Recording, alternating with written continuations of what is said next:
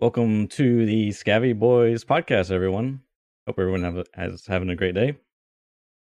My name is Church. I am a new and aspiring Tarkov content creator, and today I have Dan with me. Hey guys. Also, Gigabeef. Hey, how's it going? Shifty. Hi everybody. And X-Villain Ghost. What up, guys? Good to be here. So how's it going, guys? Yeah, things are going good. I've been taking a little bit of a break. The guys in my community know I've been taking a bit of a break because had a kid, and that's kind of put a bit of a stop to the old Twitch streaming for the time being. Nice, but you know, going to be going back again in a little bit. We'll be getting some schedules on. So I've not actually been playing the last 2 weeks, but I've been browsing one-handed on the Reddit, desperately trying to keep connected to the community and stave off just the nappy changing boredom. How are you finding being a dad? It's interesting, yeah. It's good. It's good. It's I think it's going to get more exciting, when things get a bit more gets a bit more talkative. You mean when the baby's not sleeping 24 hours a day? Yeah, when they're not sleeping 20 hours a day, and then you can introduce them to the world of gaming and that kind of thing. Then it'll get good. No, it's all good. It's all good. Congratulations. Thank you. Yeah, congrats, bro. That's awesome. I thought it was your second, so it's your first. No, it's my first. Yeah, it's your first. That's awesome, dude. You're gonna love it. Yeah, it's dude. crazy. You'll love it. So have you guys been? What's the last 2 weeks been like? Oh, you got to fill me in. Well, there was a few bugs. There was the lobby bug, which I'm sure a few people are slightly irritated about. There's a few players out there that have to restart their game after every single raid, which is quite a game-breaking bug. I got that. You got that one? Oh, no way. Yeah. So unlucky, Ghost. And I got the never-ending queue bug as well. So if you leave the game open for longer than a few minutes without going into a match, then you have to actually restart another time. So there is a bypass. You could quickly ready up and then quickly back out. And then it makes it so that you don't have to restart the whole client, but you do have to do that if you don't start a match within probably 5 or so minutes. I mean, these are so sporadic as well. Like they are, I don't know if anyone's actually delved into what the issue is, but I mean, I've got people in my community that have it all the time, and there is no reason for them. The only thing that I can relate to is the fact that one of them has a 3090, and another one of them has a 3070. So I'm wondering if it's something to do with the new 30 series graphics cards. Who knows? I mean, maybe that, but literally it's just a game-breaking bug for those people. They get so irritated because they just have to constantly shut down and restart the game. Yeah, that's not ideal. Hopefully I've kind of missed that one with my old series GPU. So I guess what's the first topic that you'd put down, Church, which I think is actually a good one to talk about, is everyone's favorite topic, the star rounds. You guys been getting flashed all the time, or is this still a thing? Is this still a thing for this last couple of weeks? I can't imagine why it wouldn't be. I mean, if I was just going to stick my 2 cents in there, it does seem wildly overpowered. Every time I go on Reddit, people complaining about it, and other people going, "No, you just have to counter it appropriately," blah blah blah. But I mean, it just seems way too good to me. It's you point in someone's general direction, and then boom, Zarya in the face with no delay. I don't understand how people can think that it's balanced. There's not a lot you can do against it, to be honest. Like, I've had this conversation as well. I've said, I'm always down to talk things through with people, but it's just like, oh, you have to get around them. If they're locking a place down, then you just can't go in there. And it's like, well, that's not really a choice. I mean, sometimes you have to go in somewhere because of for a task, or you just need to get in there because you need to loot or whatever. It's not always the case that you can just go around, or you just. What do they expect you to do? Just sit there and at the end of the day, Tarkov is a game, and there needs to be. I don't know if everything needs a counter. Like, not everything needs a sticky counter, a solid counter. Sorry, but but there has to be an option. Like, what you're saying is entirely right. There is just if someone gets you with that flash shotgun, they can literally chain flash you for as long as they've got rounds. They can even reload all 8 rounds before you can see a thing. It's crazy, but I mean, Sunglasses have been in the game for a while, yet they do absolutely nothing. There's so many little things that they could potentially add to the game to give you a slight, not a complete nerf to it, but just to counter the issue, just to give you some way of actually being able to see something, an outline, a shape, or something, so that you can counter it. And that's the thing. I mean, if you look at all of the other heavy game mechanics out there, like the GL and all of those kinds of things, there's other things in place to offset the issue slightly. Like GL is the rarity of it, the expense of it.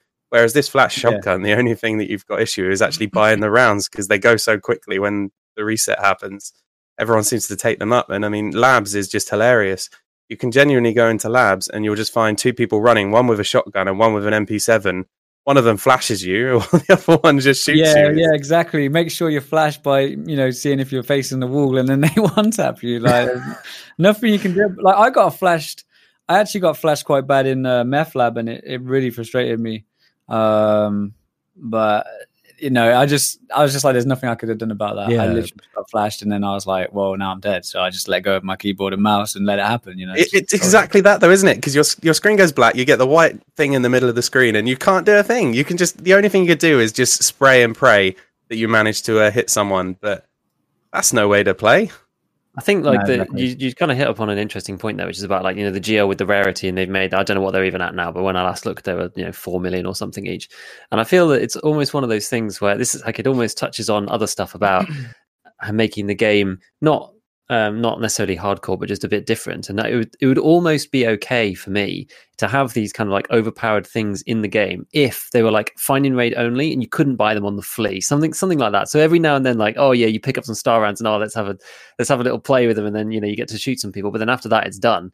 Whereas like before, I mean, it was just come in when I was still playing a bit, and obviously I said I haven't played for a little bit, but the shotgun was so cheap and the rounds are so cheap, as long as you can actually get in on the trader reset, like if you've got like any way decent amount of money, you may as well just have one in your secondary slot. There's like basically no reason not to, because it's so good. It's almost the same price as it's in the realm of prices of general grenades and utility, right? Because it's just not that expensive, and so because of that, you may as well just have it the whole time. I was just running 2 guns when I was trying it out, because it just is. It's so cheap that it's not a problem. So you either need to go one way or the other. You either need to make it really expensive, like something like the T7 thermal headset. Right, no one runs that because it's so expensive. So maybe that one's a bit too far. But like people who say you can't balance with price, like you kind of can, because it's about like how often you see it in game. Like if you get killed by it every now and then, you're not going to be so frustrated. Whereas if it costs 100 rubles off the flea, it's super annoying, right? And so if it was kind of rare, even though it's not necessarily well, I guess if you can't buy it, then it is expensive kind of by its. It's the perfect accessory to have with a pistol. Like, genuinely, you can just sit around a corner and rat on a factory or any map like that interchange with the flash shotgun. You can flash someone, just pull out a PM pistol with the worst ammo in the game, line up your shot, and just shoot. They can't see a thing for, I mean, I haven't counted it, but it must be over a minute. Like, it feels like forever whenever you get flashed. I got flashed. I think the most recent count was 27 seconds that people are posting that it lasts. Yeah, it's I got flashed on factory, and I was fortunate enough to, as he was flashing me, I hip fired and killed him. But I was running, trying to go inside like gate 3, and I was just like still blind. I was like, wow, this lasts a long time. And then I finally could see, and I was like in a different corner somewhere else. Like, so he's not just extract camping; he was extract camping with star rounds.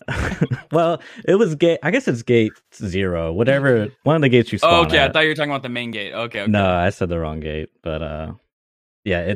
I mean, 27 seconds isn't. Well, I was going to say, it's not the full time, is it? Like 27 seconds is when you start getting your sight back, or are you completely good after that?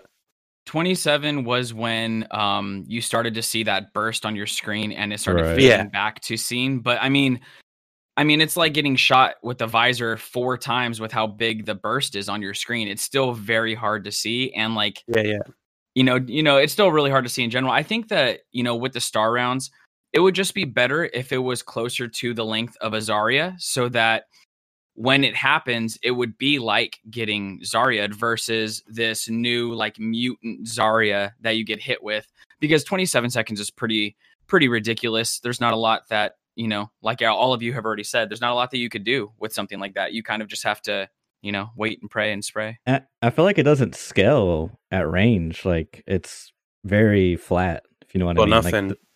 Like, I was probably like The drop I was off. probably like 5-7 meters away. Like I don't really know. I mean, maybe it was more like 10. And I was blind like forever. The other thing I saw is Voxy did a really good video, and he was doing some tests. And from what I understood, it was like you didn't have to aim directly at them. Like it was like 180 degrees. So if you had the like gun in the doorway and you shot, and they were like facing the doorway, they would get blind. So it's like you don't even need to point at them. It was just like, oh man, it's like in their general direction. Yeah, it's kind of like, I don't know. I mean, that's the problem, right? That's why it's so good. That's the reason why it's so good. You don't even have to aim. Just pull the trigger and run. And unlike the GL, you're not even going to kill yourself with it. I mean, there's another elephant in the room with this, though, is the fact that what happens with the person shooting it? You don't get flashed at all. Like, surely if you're going to let off a massive flash grenade or shotgun shell right in front of you, I know the barrel's facing the other way. Yeah, but not anywhere near in comparison to the person that's looking at the gun. No. Like, you can still see. Like mutually assured destruction. Well, in my head, if you let... Exactly. It's like that could be a trade-off. Is it's like a last resort, like to get you out of a sticky situation. I don't know, but it just kind of feels to me like if a flash shotgun was to go off straight in front of you, you would definitely have some sort of discomfort.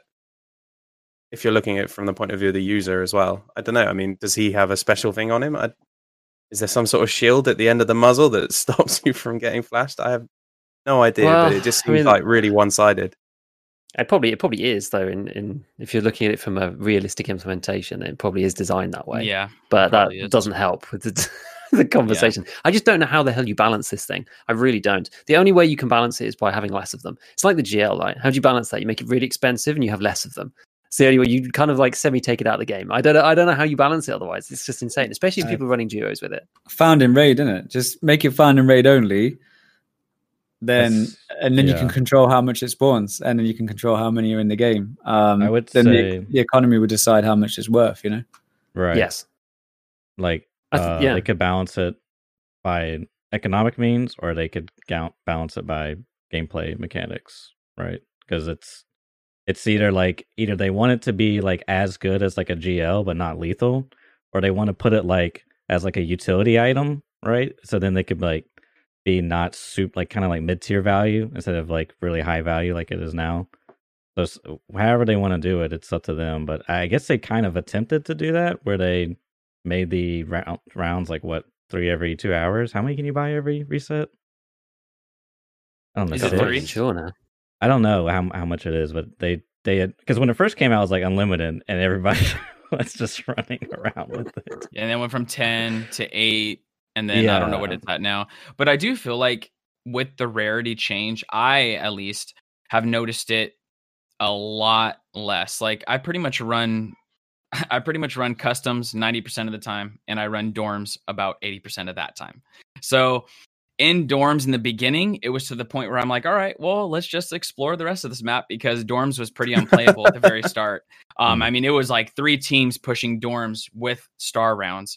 And then now it's at the point where it's like, I honestly hardly encounter it. Like I don't encounter it as much. And when I do, it's like pretty memey. Like the guys are coming in naked with star rounds and that's it. And so, you know, it has happened, but not to the extent when they first dropped. When they first dropped, it was kind of like, all right, so should we play Apex Legends for, you know, a couple rounds? And it was that's how it felt like, you know, especially because I wasn't really venturing out into playing all these other things. And then it was very, you know, common in labs, it's common in factory, all these places, right? You know, resort, all the close quarter combat scenarios where people can really get those cheeky star rounds. But I've noticed it a lot less, Giga. So for you to ask, like, you know, I haven't played in a week, how has it been? I personally, from my experience, have seen a lot less of it. That's probably good. That's probably a good thing. I mean, yeah, people, I think someone was just saying in Shifty's chat, I was just keeping an eye on it, but just like, I was actually going to say the same thing, which is that people probably just get a bit fed up of doing it, right? They want to play normal Tarkov. People don't play Tarkov just to run around flashbanging people. It's not actually it's not that fun. And after having a few joke rounds, you're like, oh yeah, well, I'll just go back to playing normal now. Even though it's kind of OP. Like, you know, the GL was super OP. How many people were actually running it? Some people were, but yeah, exactly. People get fed up after a while. Things always, whenever something new comes into the game, it's always like you just see everywhere. Then BSG realize how broken it is. They take it off the market. They have a play with it, put it back, and then it's kind of better and not as bad. And then it kind of just exists. Like you're saying with like the grenade launcher and stuff like that. Like when do you actually see people using the grenade launcher now? Like how often do you hear the GL40 popping up in a raid? Like literally one every 50 or 60 raids of labs, if any. Like it's so sporadic. So I mean, I literally stay away from labs, to be honest. We've got guys in the chat saying that it's obviously really powerful on labs being like a CQB map.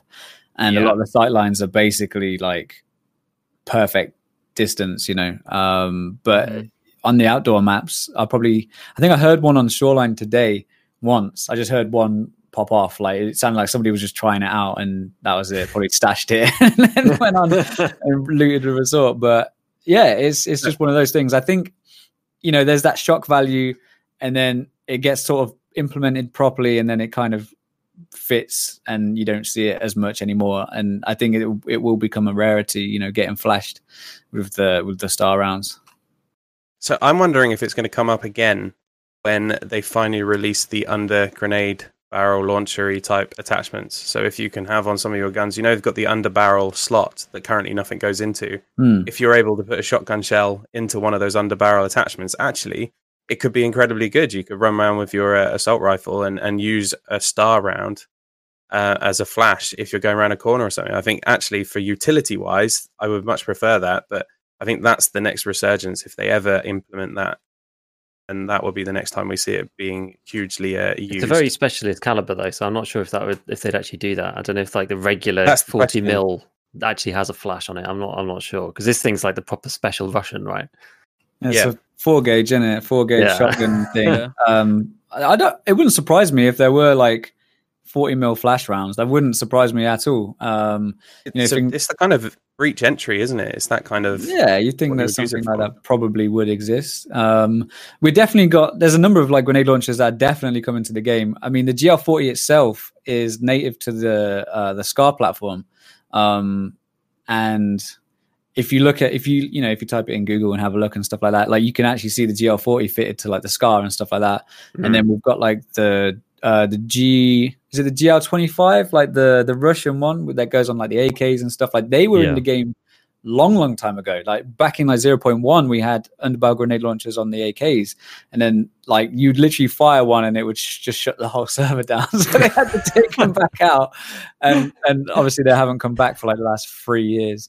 But these grenade launchers, M203 on the M16 platform, M320 for like the M4 and like carbine platforms, like they are coming to the game.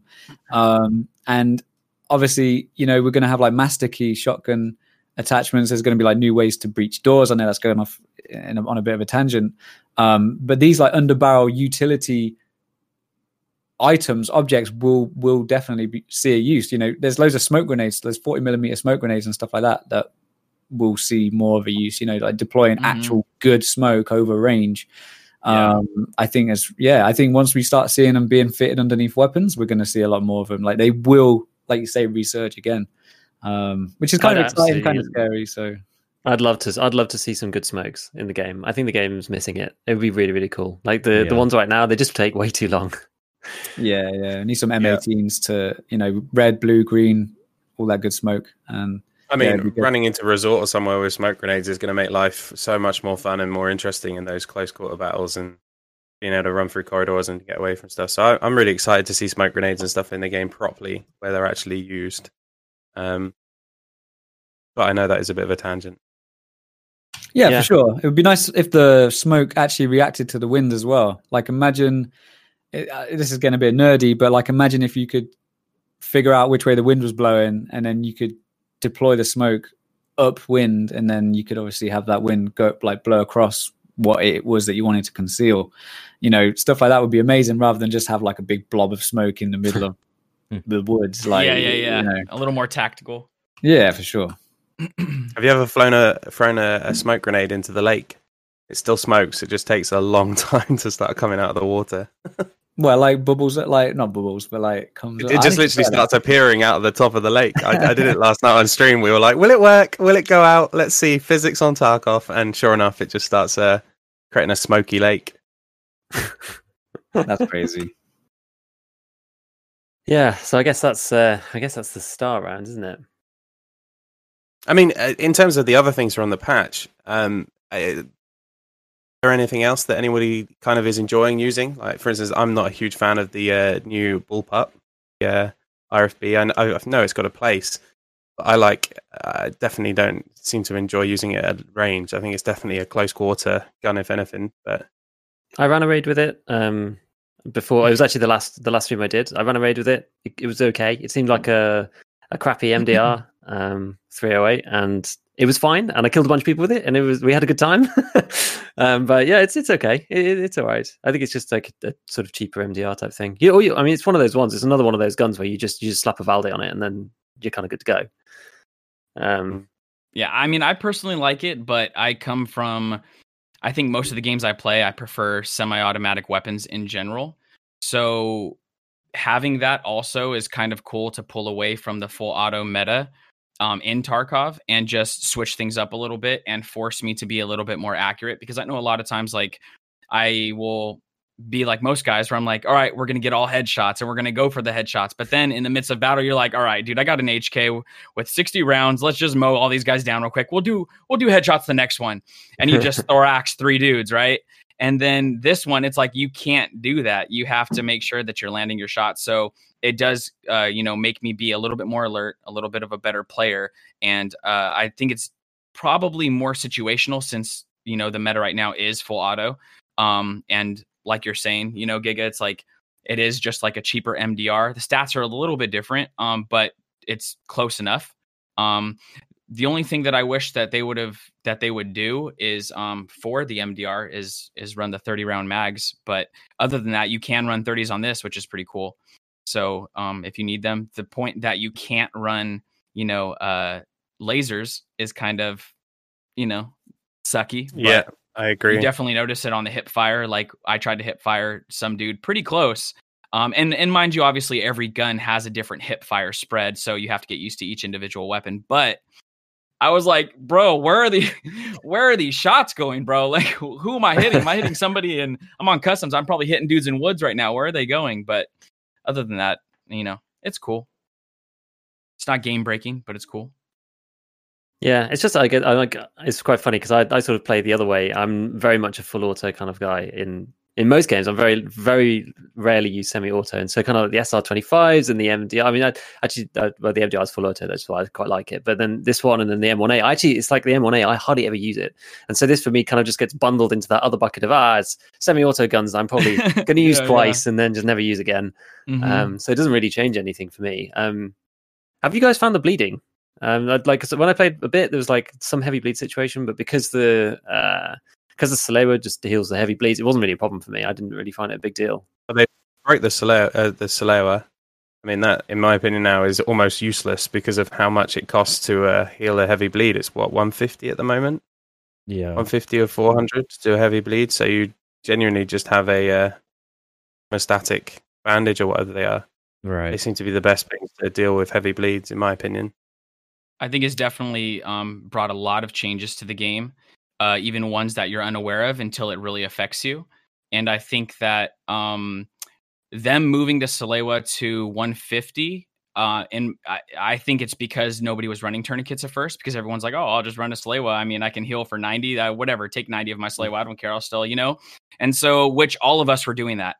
So when they made it 150, now we're like, oh, well, now we have to run tourniquets. Now we have to either run double Salewa or we have to run a tourniquet. And I mean, I personally like it. It's one extra item to run, but I feel like, arterial bleeds are definitely different than light bleeds. And I've actually already found multiple times people that are hiding in bushes because I follow the blood trail, which is kind of crazy. We were on shoreline and I'm like, where did this dude go? And me and my boy Tom were looking for him. And then we're like, oh, there's blood. And we just followed the blood to the bush he was. And so that's really cool. And then also the overwhelming aspect of having a heavy bleed in the midst of engaging other people, that brings a whole new mental aspect, in my opinion, to the game, because I'm over here knowing like I need to tourniquet, but I also can't stop engaging these guys. And that mental gameplay has definitely added to the intensity of the game for me. I know you guys probably have other things to say about it, but I completely agree. Like that's the huge part of it. If you start getting shot and you get a heavy bleed, you will bleed out incredibly quickly if you don't do something about it. That's why I like the Stim, Zag, Nustin, or whatever it is, and the hemostatic bandages, because they're quite quick to apply and they stop the heavy bleeds. I mean, it makes the one thing that I had to really get used to, and I kind of am sad that Battlestate did it, but I'm used to it now, was they made the heavy bleed the same icon as the original bleed. So when I'm looking at my character in a fight, I think I'm just bleeding. But actually, they put a new one in for light bleeding, and it was really disorientating. Obviously, that's just a game change, isn't it? It's just trying to get used to the mechanic. But I mean, it's definitely made getting shot a lot more risky. You cannot just run around while bleeding for a while and finish off your fight and then heal up. Like, it genuinely, heavy bleeding just takes away your health so quickly. Yeah, I'm gonna have to see, because I think because that was always the issue with light bleeds, is you could just kind of ignore it for quite a while you were fighting, and then just like fix it later. So we're gonna kind of have to see. Well, I'm gonna have to see how that kind of works out in my own play. But I think where it's gonna really suck, which is not a problem right now, I think it's gonna suck at the beginning of next wipe, because now everyone's got, even standard account players have got at least Epsilon, probably, if you've been playing for a bit, right? And so you've got enough space to take all your things, but standard guys who are going back to the 4 square on the beginning of wipe, that's going to be really tough, because Church is waving over there. That's when you've got all these extra items, I think that's when it really hurts the most, right? It's when you don't have as much space. So I do think on balance it probably does make it harder for newer players, really, because it doesn't really, if you've got extra money, it doesn't matter so much because you can lose more items, it doesn't really matter. Or if you've got a bigger case and you can take more stuff, it's not as big a deal. Well, I think they've balanced it slightly by introducing a lot more spawns for the new heavy bleed bandages, etc. I mean, at the start when they first came out, it was almost impossible on a scav. If you got heavy bleed, you're dead. Can't do anything about it. Whereas now you spawn with them on scavs a lot more. You find them in med cases. They seem to be a lot more in scav pockets, etc. It's like the scavs have also been screwed over by BSG, so they don't have to carry heavy bandages, etc. to heal themselves. So I mean, they're a lot more common now. So I feel like it's like that when they increased the weight limit last wipe, when everyone was like raving about the fact that we're at the end of, we got to the end of the wipe and they increased the weight limit and everyone was struggling to run around with stuff and they had to level their strength up, and we were kind of trying to run N level gear, but we hadn't all got our strength up and all that kind of stuff. It's a similar thing. I think when we wipe, mechanic's going to be there. People are going to be used to it, and it will just kind of settle itself into the background and become the norm. But I do get your point in terms of not having enough space in your container. But then at the same time, they're quite cheap from a therapist in terms of the free use hemostatic bandages and stuff. I mean, that and the painkillers is quite useful just to stick in your pockets. And it doesn't matter if you lose them too much. But yeah, the heavy bleed. This is what I've been talking about this quite a lot. That it's actually really cheap to fix a heavy bleed. Yeah. Like you say, the hemo and the Esmarch, the tourniquet. Like I'm on the game at the moment, and just looking right now, the Esmarch available level 1,300 rubles. It's actually a third of the price of an AI2 to stop a heavy bleed. Which, it doesn't cost anything. It's just a case. All it costs is your attention, or us as players. Like, we need to make sure that we're paying attention to, like, what may I come up against this raid? Am I just going for scavs? Am I going sneaky? Am I going to need this? But for the sake of like 1,000 rubles to sort of heavy bleed out, I mean, I probably haven't got more than maybe 1 or 2 heavy bleeds in a raid. I mean, I try not to get shot, to be honest. It's usually, prevention's the best cure and all that. I try to stay out of the way. That's the other point that you've just raised there, though, Dan, is the fact that at the end of wipe, if you get shot with everyone running N level caliber, you're going to get killed most of the time anyway. So you're not going to get bleeds half the time. You're just going to die. Whereas early wipe, when people are running PM pistols and all that kind of stuff for early quests, you're going to get far more heavy bleeds because you're going to actually take damage rather than just be killed outright. So it's going to be swings and roundabouts for sure. But we'll be all bleeding out together, though. So exactly, we'll be able to follow our own blood trails. Exactly. I mean, historically, this always comes up, man. I mean, I've been playing Tarkov since end of 2017, And this always happens. We had the metabolism thing where, suddenly we needed to get food and drink in raid, and everyone's like, oh my God, we need to eat and drink in raid now. And then now it's just like, you just grab where did drink spawn? I'll just go get a drink if I forgot one to bring one, or get your metabolism high enough, and generally you don't even have to think about it anymore. So it is very current. It's very, and my guys are saying in the chat as well.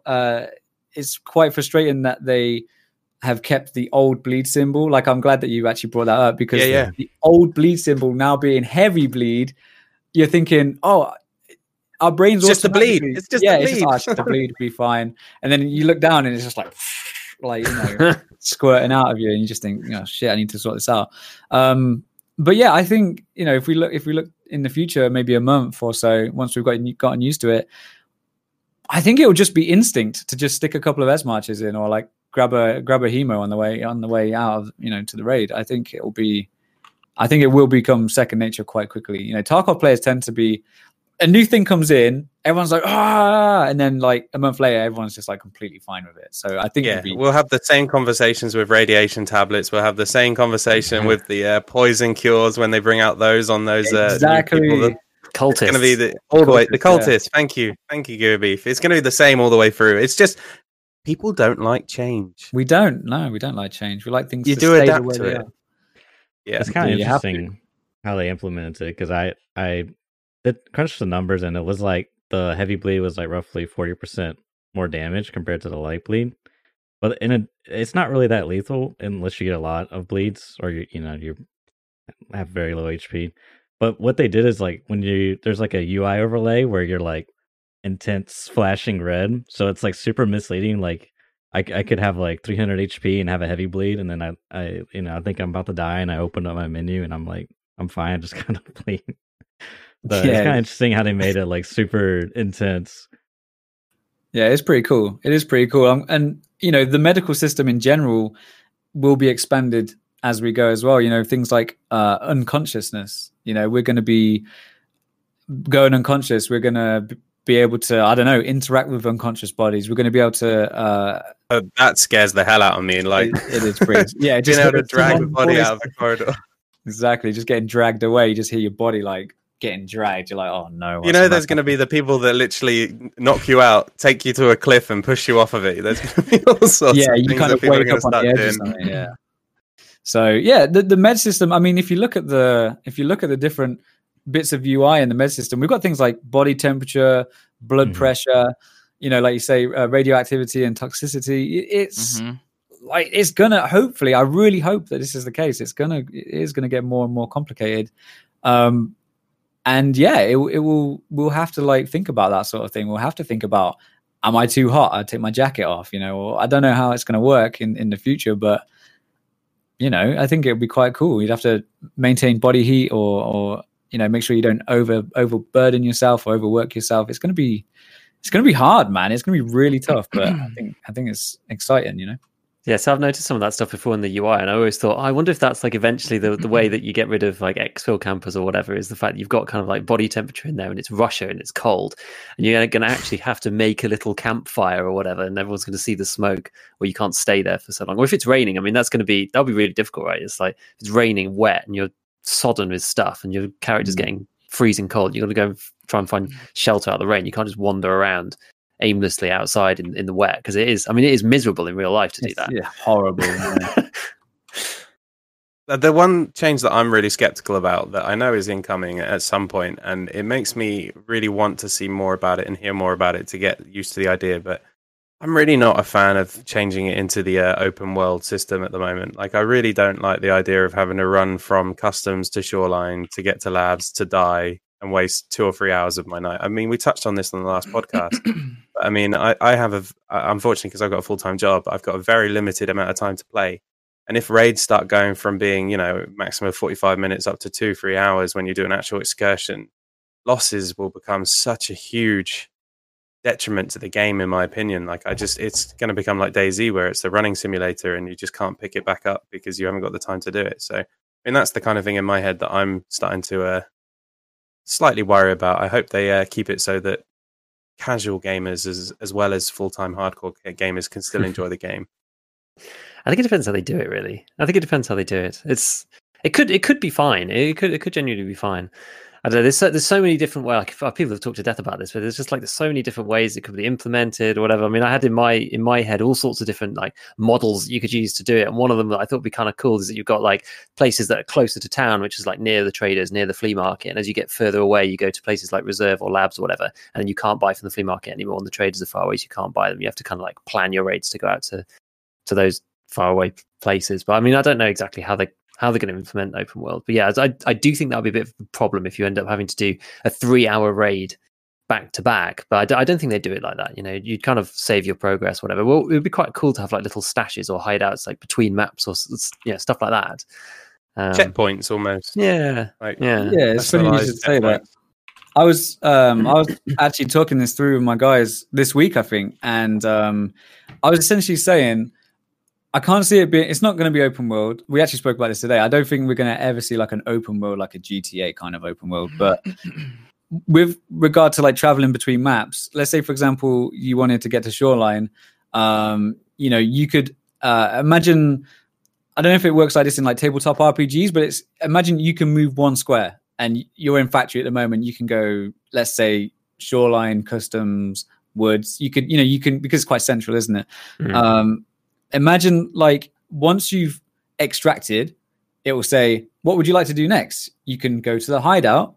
So imagine having like not a hideout in a place, but imagine having a hideout that kind of follows you around. I know that sounds really weird, but like, yeah, you could leave Shoreline at Road to Customs, extract, and it'll say, would you like to go to Customs? Would you like to go to Interchange? Would you like to go to the hideout? Wherever you can go on that map that they've basically got in the raid thing. I get what you mean. I think that's a really good way of implementing it because it gives you a chance to have a break in between raids and you can choose the kind of direction you go. And it does mean that if you wanted to go to Shoreline and you're in factory, you have to go to one other place to get to the door that opens up to go to that place. Yeah, I love the current system. That's my only issue. You can just go anywhere you want.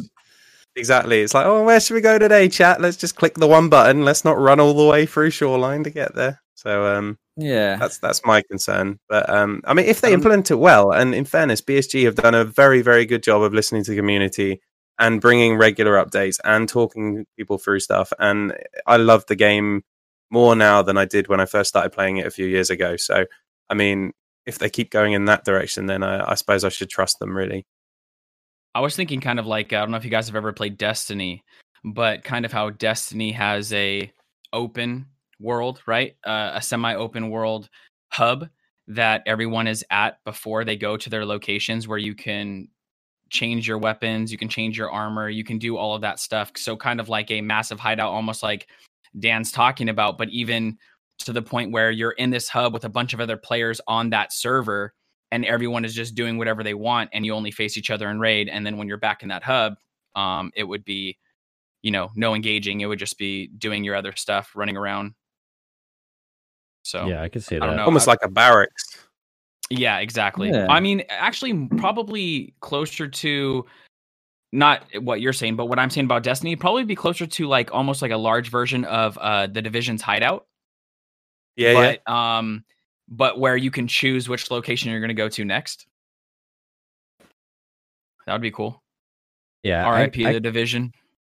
I can't see him rolling out like a full open world like DayZ, because I think just in fear of community backlash. And that's where that's one of the games they took as inspiration, wasn't it, DayZ, when Nikita originally planned what he wanted to do with the game, if I remember rightly. I would assume he's so. definitely drawing inspiration from other places. Yeah, it's funny you should say something like a hub kind of thing as well, like a hub world. In Tarkov, in the lore, there is a bar. There's like a pub, like a bar. And essentially the bar is like widely renowned and it's known by the people who reside in Tarkov, after the events and all that. Like it's like it's a no fire zone. It's like a no it's like a safe place. Safe place. Yeah. Exactly. And it's kind of like imagine it in the sense of Tarkov, like everybody knows that inside this bar, like everyone's neutral. This is something that already exists in Tarkov. I don't know if you guys are I don't know how many of you are active on the forums and stuff like that, but there was a Tarkov RPG which was run by a person behind the character, but run by someone called Barkeeper. There's an actual character in Tarkov called Barkeeper, and he essentially, like, that's like our neutral zone. And I can definitely see that. The way you mentioned like a hub world sort of thing, I can imagine that the bar would be there where you can go and communicate with people and share stories and stuff. I don't know, but it already exists. That's just what I wanted to say. I know I went the long way around it, but it exists. So it'd be very interesting though if you could do that, and you get killed and you can go in and speak to the person that killed you. Like Bullbuster 69 sat at a bar waiting for you to get in there or whatever, and you're able to talk to him and say hello. But I mean, that's obviously then bringing in VoIP to the game and stuff, which could be a potential for the bar area, but not in raids. Like, I mean, that I really like the idea of that. So that's probably settled my nerves quite a bit about that. I think that's quite a good idea. Yeah, I think it's you mentioned about Tarkov lore. It's like a completely random point, but like I think it's quite difficult to actually find anything out about that. And I have, when I was looking around for some material on it, I did see your name pop up all over the official forum, like looking for lore and speaking to the guys. I did actually note that, which is quite interesting. You seem to have a good fascination with the lore behind the game, but it's hard to find stuff out, right? I was trying to find some things out myself, and there's the big lore threads, but it's difficult. It's not easy. They don't put it all in one place. Yeah, it's all in Russian. No, it's all translated. A lot of it's translated, yeah. But yeah, you're right. It can be quite hard. There's the lore mega thread on the forum, which I try to like point my guys towards as much as possible. But there's a lot of different sources. Like the thing with the Tarkov story is that the Tarkov story is not delivered by the game at the moment. We are going to get the first iteration of story tasks at some point, hopefully soon. I'm thinking like maybe around patch 13, next wipe, or something like that. But there is a lot of information to be gathered around, with regards to books. You've got the Raid series from BSG, the live action series. You've got the bits on the forum as well. There is a lot. There's a lot to go through. But the problem is, like you say, it's not very centralized. It's kind of all around, and it can be quite frustrating for people who love story stuff like myself to get all that information. So maybe if I get a moment, I might try and get it all in one place for you guys, and that might really take off. But yeah, definitely it does need centralizing, so it would be cool to get that done. Because I feel like that's kind of where you kind of almost get more of like how the feel, it's like that intangible kind of like the feel of the game, like how they want the game to it's such a difficult thing to put your finger on, right? It's like the feeling of it, and that's might give us some clues into how they're actually going to end up implementing this stuff, like you say with the bar, right? So I think it's quite valuable to to try and see where that vision is, because sometimes Nikita's a little bit coy about exactly what he wants. Yeah, absolutely agree. I'm actually going to do a challenge playthrough, like an open world simulator. I know Giga's doing the hardcore, but I want to wipe my account, and then I have my stash located near factory. So if I want to go to customs, I have to go from factory, extract, and then once I extract from factory, I can interact with mechanic, because that's where he's located in the lore. And then I go to customs and then do my thing there, and once I extract, I can interact with skier, and so on and so on. Yeah, dude. So I'm actually excited. What I really want for like open world modules is I just want VoIP and some type of like very light open world, whether it's like there's a stash and I can go from map to map and pick where I want to. Not even like a physical stash, but just like I have for my own character, I have a stash location that I could pick or whatever. But the VoIP thing, I just feel like it would just add so much to the game as much as it would take away. I know we talked about this a little bit the last podcast, but just to have like this unique Tarkov experience. Like I feel like the game is like, once you play Tarkov, like what you're getting, but I want that added layer of it's good, like this unique experience. Like, oh, I made a new friend on the game or whatever, or these guys were toxic and I killed them or whatever. Like I want some like emotional, unique connection to the game. I kind of feel with all the good things that it would bring too many bad things. So I'm dead against VoIP. I think that there's so many games, not including Tarkov, that have gone down the road of VoIP, where you go in and you suddenly have a little 12-year-old boy screaming abuse at you, and you're just like, well, what the hell do you do with that? Like, PUBG was huge for it. Like, I hated VoIP in PUBG, and so many players have come from PUBG to this game that I just think it would ruin it.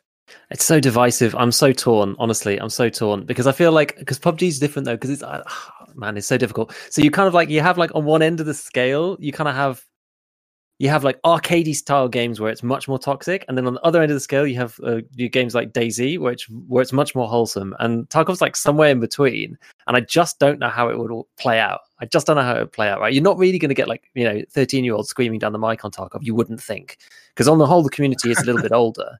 But that's because you don't have 13-year-olds that are playing Tarkov. That's because we don't have VoIP yet. That's why they're not here. Playbase is older. 13-year-olds come with VoIP. It's an added-on feature. Now, I don't know how much you guys know about what's been discussed about VoIP, but it has been spoken about like a radio system where, when you double tap Y and you get the voice lines come up on the screen. Mm-hmm. Yeah. Essentially, what we're going to have is like a radio. Potentially, we will have like a radio. What's the word I'm looking for? Like sub menu.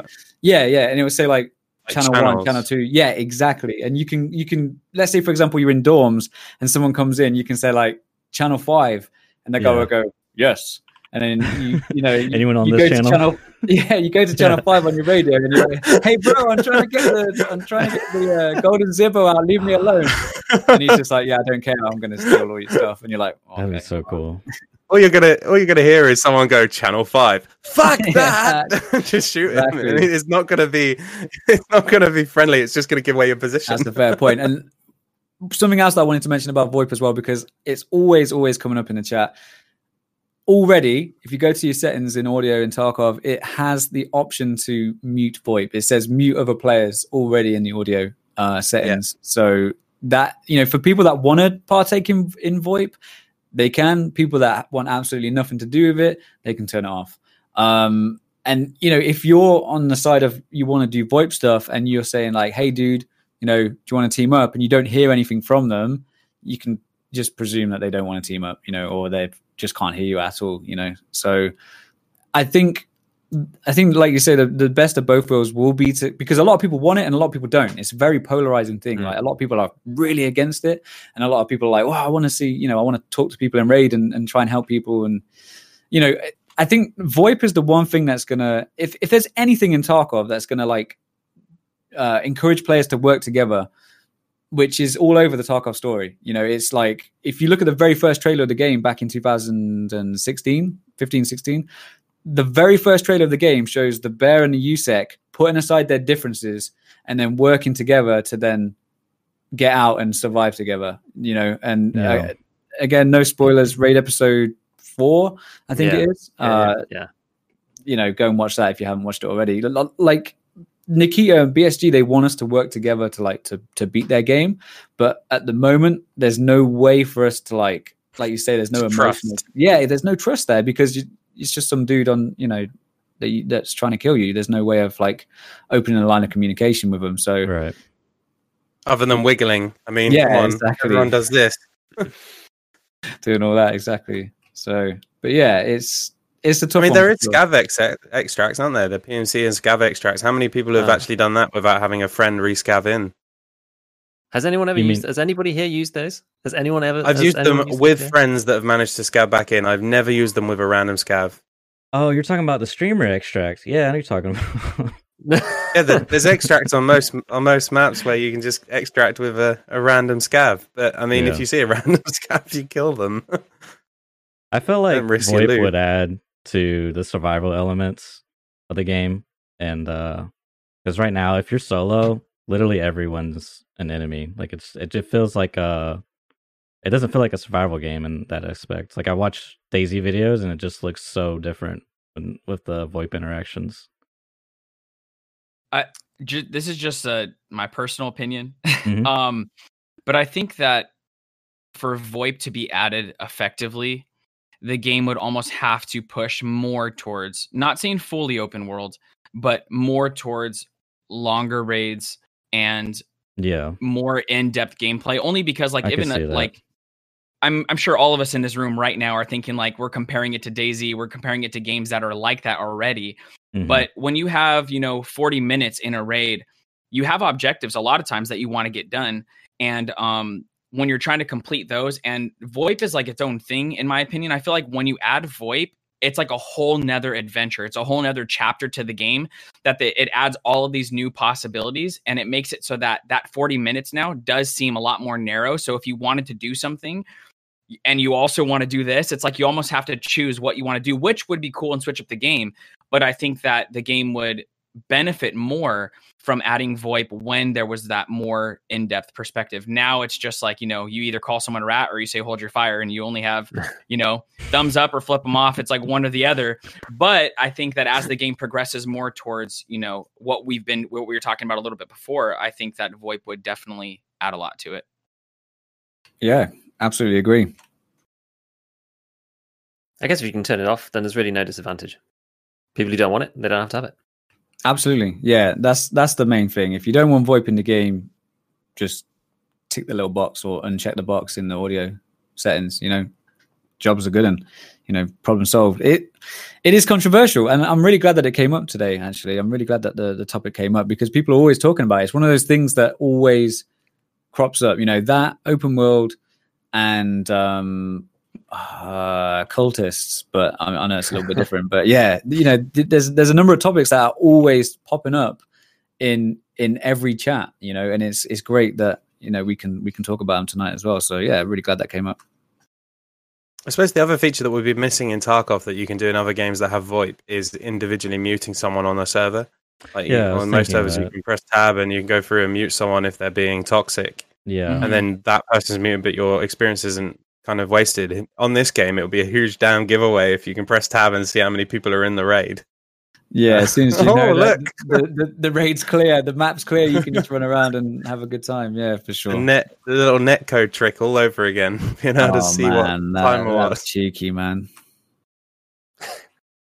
And that brings into account the other part of VoIP that is hard for not necessarily the everyday gamer, but it's hard for people who stream, because we do have to realize that we're just not absorbing whatever someone decides to yell in a microphone when they're close to us, but it's also going to affect every single person who's in our stream. And then there's TOS and a lot of things. And there has been times where people get their account suspended. Now, I haven't seen any permabans off of what somebody else says in a stream, but I have seen suspensions up to like 7 days for somebody yelling very racist or derogatory terms or hate speech in chat that they had no control over, mainly Call of Duty lobbies. But, there's been, we all know how that goes. But that's also one of the things that, like, as a streamer, you're like, man, do I want to even turn VoIP on today because of what happened yesterday? And then there's that aspect as well. So hopefully there is a lot of customization at least for it. So when maybe we are streaming, we can say, oh, well, today we're just going to chill chat. We're not doing any VoIP today, Yeah, exactly. And we'll have that option to, toggle it on and off, like we say. Mm-hmm. I suppose it brings up the point of the fact that, I have TTV in my name. I'm sure other people in here have had it at some point or have it now still. But the amount of people that I've killed or has been killed by me that have come into my channel and said, hey, great fight, thanks very much. I get more friendly people than I get toxic people. Let's put it that way. Yeah, I could definitely agree with that. So I suppose there are friendly people out there in Tarkov that do want to actually say hello and talk, but there's obviously the 5% that aren't. Yeah. I think that's one thing that gives me hope, is that I do feel that the community is actually pretty good in general. And I know people can be salty and toxic or whatever, but like a lot of that is on, I find Reddit is probably the worst place. And outside of that, it's actually not too bad. Reddit is horrendous. Reddit is the worst place for most things. Just stay away, guys. Don't go, ye who enter abandon all hope or whatever it is, you know what I mean? Like, don't even bother, man. Yeah, do you find the official forum is a bit better? Because I pretty much exclusively look at the Reddit, and I hardly use the official forum.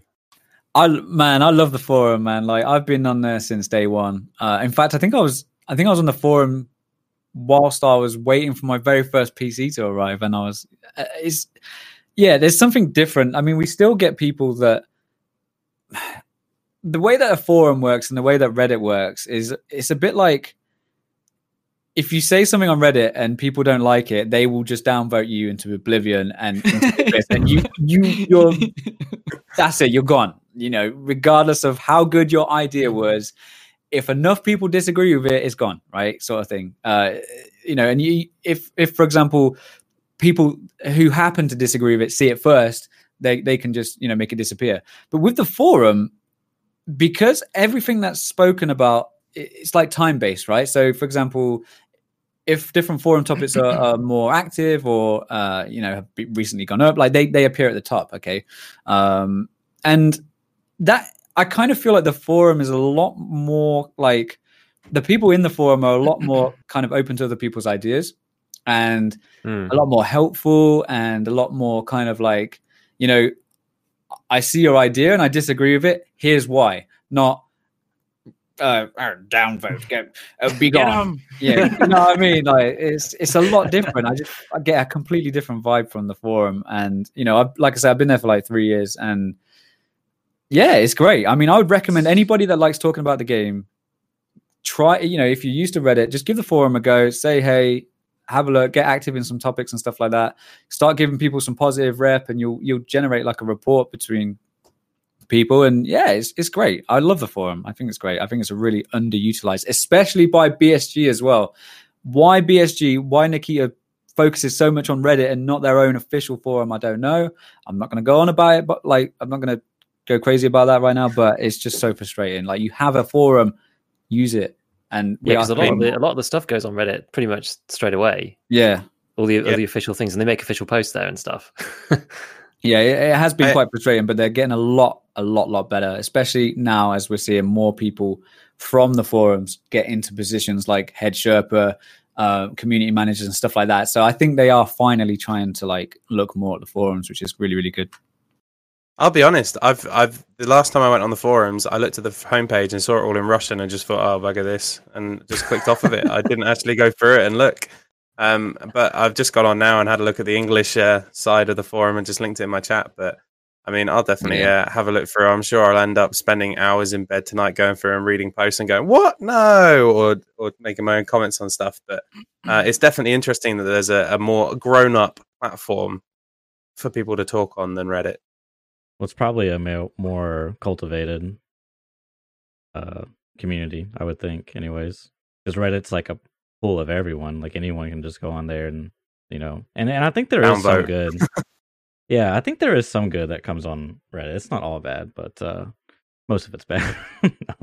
Look, there is some good, right? You know, I tried to tame the beast myself when I'm trying to get my channel going and stuff. So, you know, I've done my fair share of trying to somehow like get people to, you know, look at stuff in the right way as opposed to just like hitting you with the downvote stick all the time.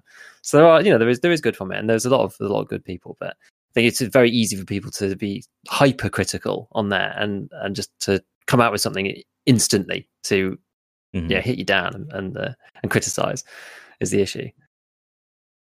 Yeah, sorry to jump in. One of our guys is absolutely correct with what they're saying as well. There's a section on the forums that only people that actually have the game can access.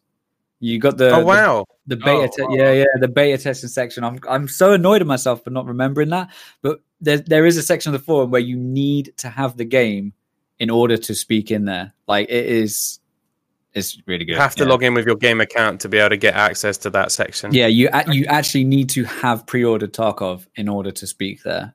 So it's like I find a lot of people give their opinion about things, and it's like, "Oh, how long have you been playing?" And they're like, "Oh, I haven't got a game yet." And it's like, I just watch a streamer. I just watch YouTube videos. Yeah, I just basically say everything that this particular streamer says, and it's like, well, I'm not going to ignore you, but like, go and play the game. Come back in a couple of weeks. Let us know what you think, and you know, a lot of times, your own opinion. Exactly, form your own opinion, and then bring that. Don't just regurgitate what someone else has said that you.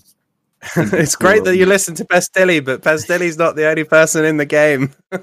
Exactly. There's a lot of us. There's a lot of people with a lot of different opinions, and you know, it's great that people form their own opinions too. I think that's really important, especially for a discussion board.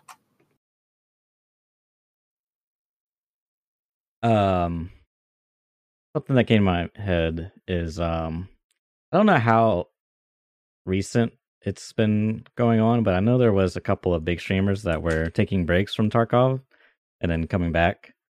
And I mean, there's loads of them. Like Deadly Slob's been playing other games, and quite a few of other people. Yeah. It's quite late into wipe. I mean, I can't remember the last time we had this long a section without a wipe. I mean, Dan, I don't know if you know off the top of your head, but I mean, we've got 4 months now, 5 months. I think the longest we've ever waited for a wipe, I think, was 7 months, and that was between 11.7 and 12. I think it was about 7 months. Before Labs, I think. It was the wipe before Labs, if I remember. Or it was the wipe before they made you pay for Labs. But it was definitely a long time, and loads of people disappeared from the game because they just didn't have anything else to do. It was like, we talked about this in the last podcast. What is life after Tarkov? What's life after Kappa? What do you actually do? And how do you get enjoyment from the game? And a lot of big streamers that play this game, 12 hours a day in, day out, I'm sure get pretty damn tired of flash shotgun shells. I feel bad for some of them, especially like Landmark comes to mind. I think there was a period where something controversial happened, and he took a break from Tarkov, and then his obviously affects his revenue. I mean, he has a lot less viewers and such, and then he comes back, and it's almost like a semi-toxic relationship because he's either frustrated with the game or something. He's getting stream sniped, some sort of relationship. So I guess what I'm saying is, do you guys think that having a more schedule wipes would sort of alleviate that? Because it seems to me like, what's kind of the disadvantage of having a set wipe period, like every 4 months or something? I think the issue is it goes hand in hand with development. So I mean, when you look at the release and what Nikita said, I mean, I don't know if anyone can correct me, but I'm pretty damn sure he said that when the game's released, he doesn't plan on wiping at all, and they're then going to start looking at options where you can reset your account and do your own wipes and do various other bits / create multiple PMCs and really beef up the game in terms of what you're able to do. So you can have a hardcore account, you can have a standard account, you don't have to buy 2 EOD editions, you can do whatever you want to do. But the issue, I personally, like right now playing in Tarkov, I don't mind the fact that we haven't wiped for a while because I'm finding new things that I'm enjoying. I'm trying out new guns, new ammo, I'm messing around on maps, and I genuinely enjoy the PvP. But the people that feel that they want to wipe have kind of well, I've got Kappa, what do I do now? Let's do the hardcore challenge, right? Let's do the no flea market challenge, let's do this, that, and they're making games for themselves. I think if you have a set thing like Diablo 3 and games like that where you wipe every X amount of months, I would get really burnt out really quickly because I don't know about you, but even though they've allowed us now use any bolt action to do a task, I still don't want to go and shoot 5 million scavs on Shoreline every 10 minutes. Just to get to the same point where I was a month ago. I find the opposite. I'm burnt out now because I just feel like I have to, I have to be creative. I have to find other ways to make the game interesting for me. Like, I don't know. I find it interesting that we're on 2 different sides of the spectrum there. It depends if you like doing quests. Like, I mean, Ghost and Gigabeef, I mean, do you enjoy going in and doing the quests over and over again? I mean, Dan, you've been in since the beginning. I don't know about Ghost, but you've done them, 7 times, 8 times now? In various different degrees of stages of finishedness? Yeah, something like that. I mean, some traders I don't mind doing tasks for, and one trader I don't want to do tasks for. I'll let you guess who that is. Not be named. Honestly, the tasks for me are a way to it's something to do. Like you say, it's something to do. Once you've finished all the tasks, what's next? What we need to remember about the development of Tarkov is the tasks are at the moment like a testing thing. It's, side quests, stuff like that. Imagine we're playing Skyrim at the moment without the main quest line. It's kind of like that. I mentioned earlier that the first iteration of the story quest should be coming in hopefully soon, where we will start seeing things which have perhaps cinematics or have I don't know if you guys have seen Prapor's character model and stuff like that. That all the traders and stuff are going to have, or at least Prapor has got a character model. So I imagine the rest of the traders will have it as well. But we're going to see more story-based tasks. We're going to start seeing more story-based things to do. And our side quests are, for example, let's say you got the main story thing and you need to level up, like, for example, Tarkov is an RPG. That's the one thing that we need to remember at all times, is that Tarkov is an RPG, and we need to level our characters up. We need to level up our stash, everything else. And, leveling up the traders is part of that journey. And these side quests, for example, leveling up loyalty, for example, with Peacekeeper, Skier, stuff like that, it's like, well, I haven't managed to get them the loyalty that high, doing the main task. I'm going to do a couple of side quests. I'm going to kill some scavs. I'm going to, go plant the fishing gear, whatever it is. So for me, just to kind of full circle there, the task for me at the moment is kind of like, it's just a placeholder.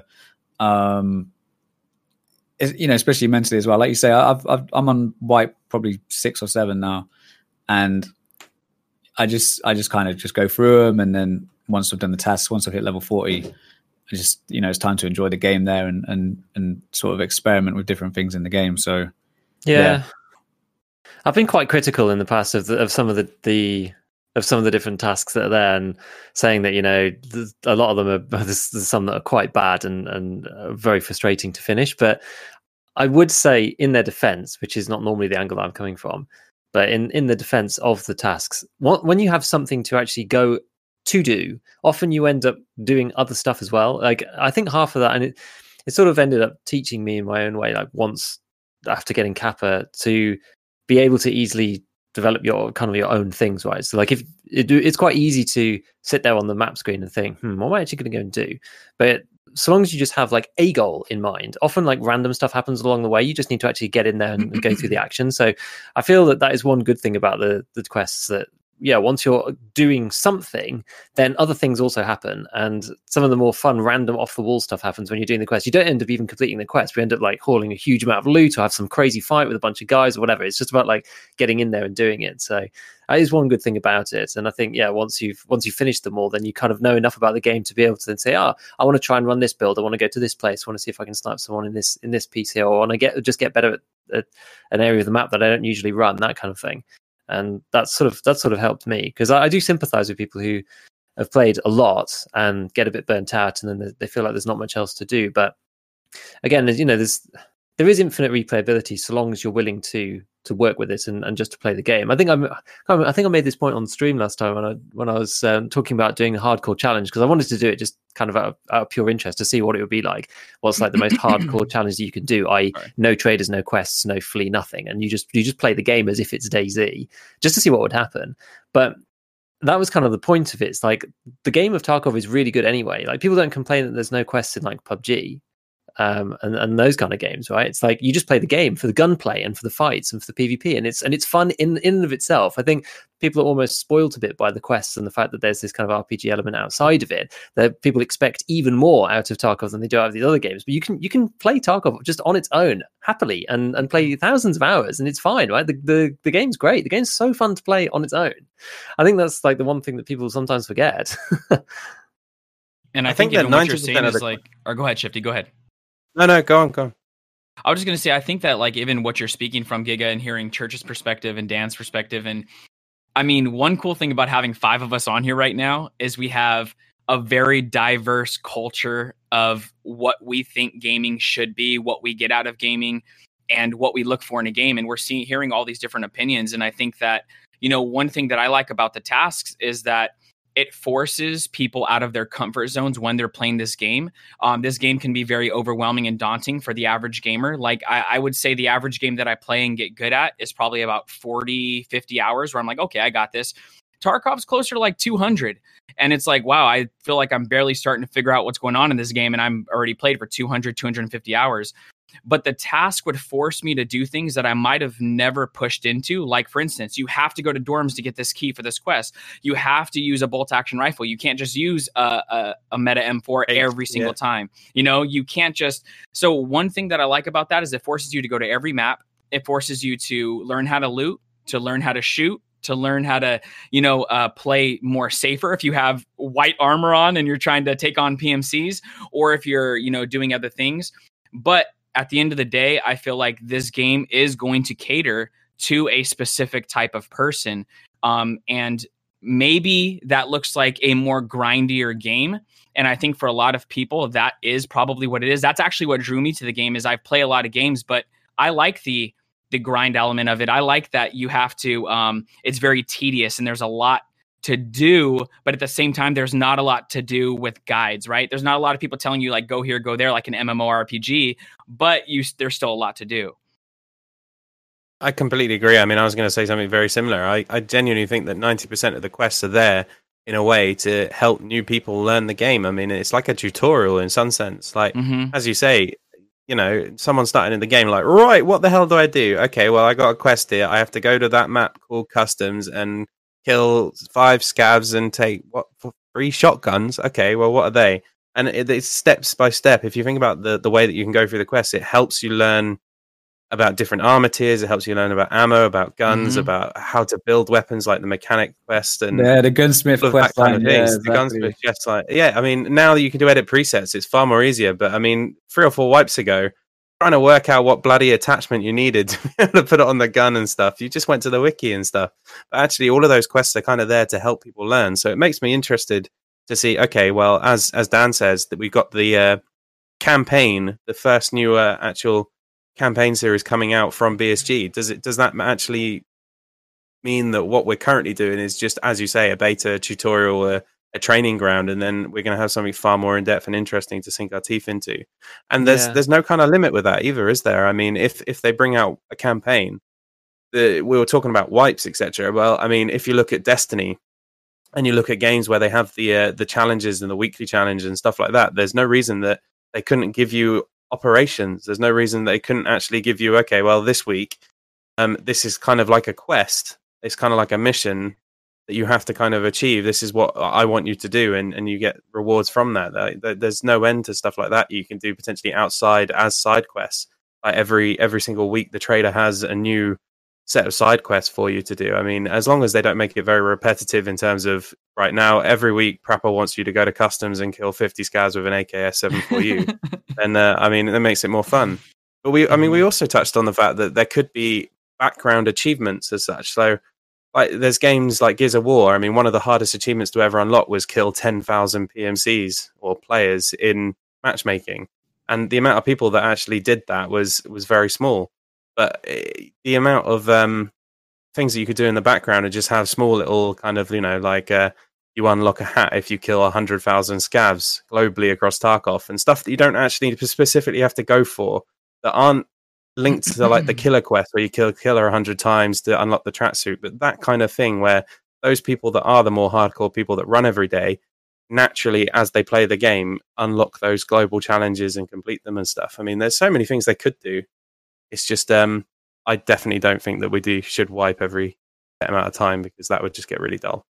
Yeah, I was going to say, that's where we started. That's where this conversation started, isn't it? It's the wipes. Full loop back. Full loop. Yeah, I wanted to say, and I know we sort of covered it as well, is like the wipes are directly linked to development. The wipes are not there to make the game interesting for us, but they are there to make sure that there's no bugged items. They're there to help us properly test new features and new mechanics in the game. For example, things like GL, like the hideout and stuff like that. So. What happened? The GL.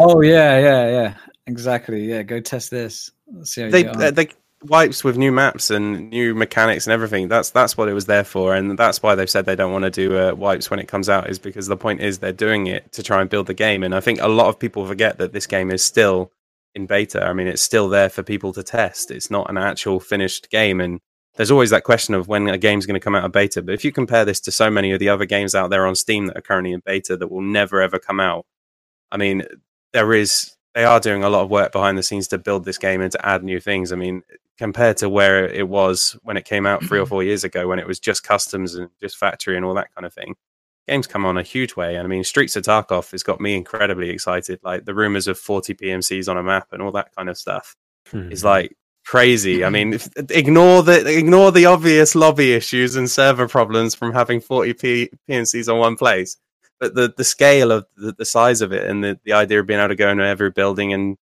PvP, etc., is incredibly exciting. Yeah, I just wanted to take you back very quickly to what you said about the tasks, because I just wish that people have been complaining about the tasks for the longest time. I just wish that, if they are going to be seen as a tutorial, and yes, they kind of are, I just wish they were in a more logical order, right? Like even the gunsmith tasks need to be in a different order. They need to start sensibly in an easy way for people. Like they're just not beginner friendly whatsoever, really, right? Yeah. And they're in like a completely random order where some of the hardest ones are near the beginning, or at least they feel very difficult when you're a newcomer. I just think that they could do some very basic reorganization, fix them up. People are always complaining about the tasks. Like it's kind of a bit. I don't know. They didn't even need to change them that much. They could just change the ordering of half of them, and they'd make it a little bit better. Because people are always complaining about that, right? It makes it such a huge barrier for a lot of people. And getting $5,000 to give to a Peacekeeper springs to mind for new players. Stuff like that is like really difficult things to get early on that actually take a lot of farming and looting, etc. Definitely spring to mind as needing to be moved, changed. Yeah. I hope I don't sound a bit like smug when I say this, but I feel like they haven't really followed their own philosophy on that as far as we use wipes to test out features. Because you guys remember when they wiped strength mid-wipe, and they added the weight system mid-wipe. The strength thing, wasn't that was because people that they released they released the weight system. That's what they did. They changed the weight system and wiped strength, but they didn't wipe everything else. So that's what I was going back to earlier, actually. Everyone was running N-level gear with level 1 strength. That was the issue that everyone was having, and that's why people hated running around with that upgrade, because you literally had level 1 strength, but you're running a meta HK, attack tech, and all kind of sorts of armor and stuff. You'd literally run from like Emacom extract on interchange to get to the building. You get to the first ramp, and your character would fall over and faint because you just couldn't run anywhere. But, yeah, that wasn't the best time to test it. The way that they went about it was quite frustrating, because it was like, here's this brand new mechanic that we're going to work on, but everybody is like got all the heaviest stuff. It was a bit weird, and people didn't. Well, it's because people cheesed it, didn't they? They went to Shoreline and did that glitch where they fell through the floor. Yeah. I mean, even if they didn't wipe strength and they just continue with how they implemented the weight system, wouldn't it be like kind of, it would make more sense to wipe everything to start fresh, to sort of gauge how... It did. That's what we were outraged about. Why didn't they just wipe everything? No one would have minded if they wiped everything. It was that they wiped that one aspect, which made it horrible to play. I just mean in general, like when you're implementing a new mechanic, and as you progress through Tarkov, you gain these stat bonuses. You get, your character gets stronger. These RPG elements. Would it not make sense to wipe the whole game itself? Anytime you add these new like game changing mechanics, like even like a bleed system, for example, right? Because they got these new items, and maybe they found out at the start of a wipe, all these items are going to get completely bought out. You know what I mean? Like they needed to add more supply. I guess what I'm saying is, for me, it would make more sense if they like, sure, they add new content, but eventually they just do a wipe, like every 4 months they do a wipe, and there may be like some very small new content, but it's sort of to test the whole picture of all the previous content they've added. It depends on how long it takes to develop it. I mean, they said they were going to do the Woods expansion, but that's now been delayed and stuff, and so that's the issue, is because it's in development, they come across a bug, they have to move it back and stuff. But I mean, it swings back around to what Dan was saying earlier, in the sense that they always bring something out, everyone buys it because it's the new thing, they want to test it, and then they have to take it back off the game because it breaks it for 10 minutes. Like the NC Star, they removed the NC Star. I mean, did you see that there was NC Star selling for like 50 million rubles? I mean, absolutely unbelievable, but people had them, so they were selling them, and people were buying them. That's the dumbass thing. That's it. People buy them. And 2 days later, they brought them back. Yeah, I mean, the whole thing with is the PKO6 still found in raid only? Yes, I believe so.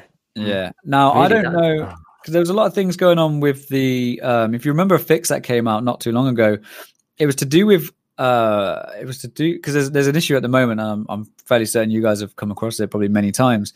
When you engage a PMC, or, when you engage anyone in Tarkov whatsoever, you'll notice that their arms start flying up. There's this really weird thing that it's kind of like legacy aim punch. So for those that aren't aware, in the chat as well, so back in 0.5, I think up to like 0.5, 0.6, we had something called aim punch. And essentially that when you got shot and when you got hit, your character would quite violently shake around, like not shake around, but like you get hit and it will throw your aim off like quite considerably. Now what it seems to have done, and this problem's been getting worse over the last couple of patches, or at least it seems to be staying the same, not getting better, is that when you shoot somebody, their arms start flying up and then you're unable to shoot them in the face, head, thorax, etc. And you end up just hitting their arms, and their arms take, obviously, it takes a long time to completely reduce someone's health from the, via their arms. Whereas 2 shots to the thorax, 1 to the head, it would have been job done.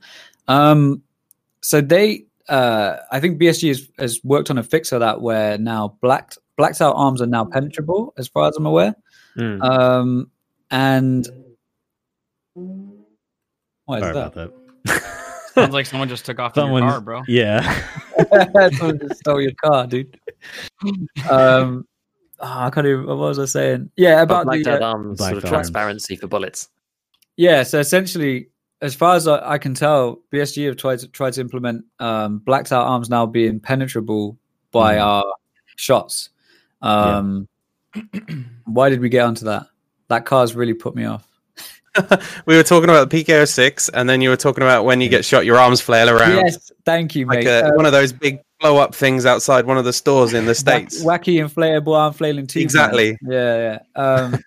One of them. So basically, the whole massive issue with the whole thing was the fact that the PKO6 and the MPR45, people were using the RK1 on the B25 U-mount as well, the 45-degree foregrip, because what it was doing, it was manipulating their arms in such a way that they could basically cover that whole lethal hitbox.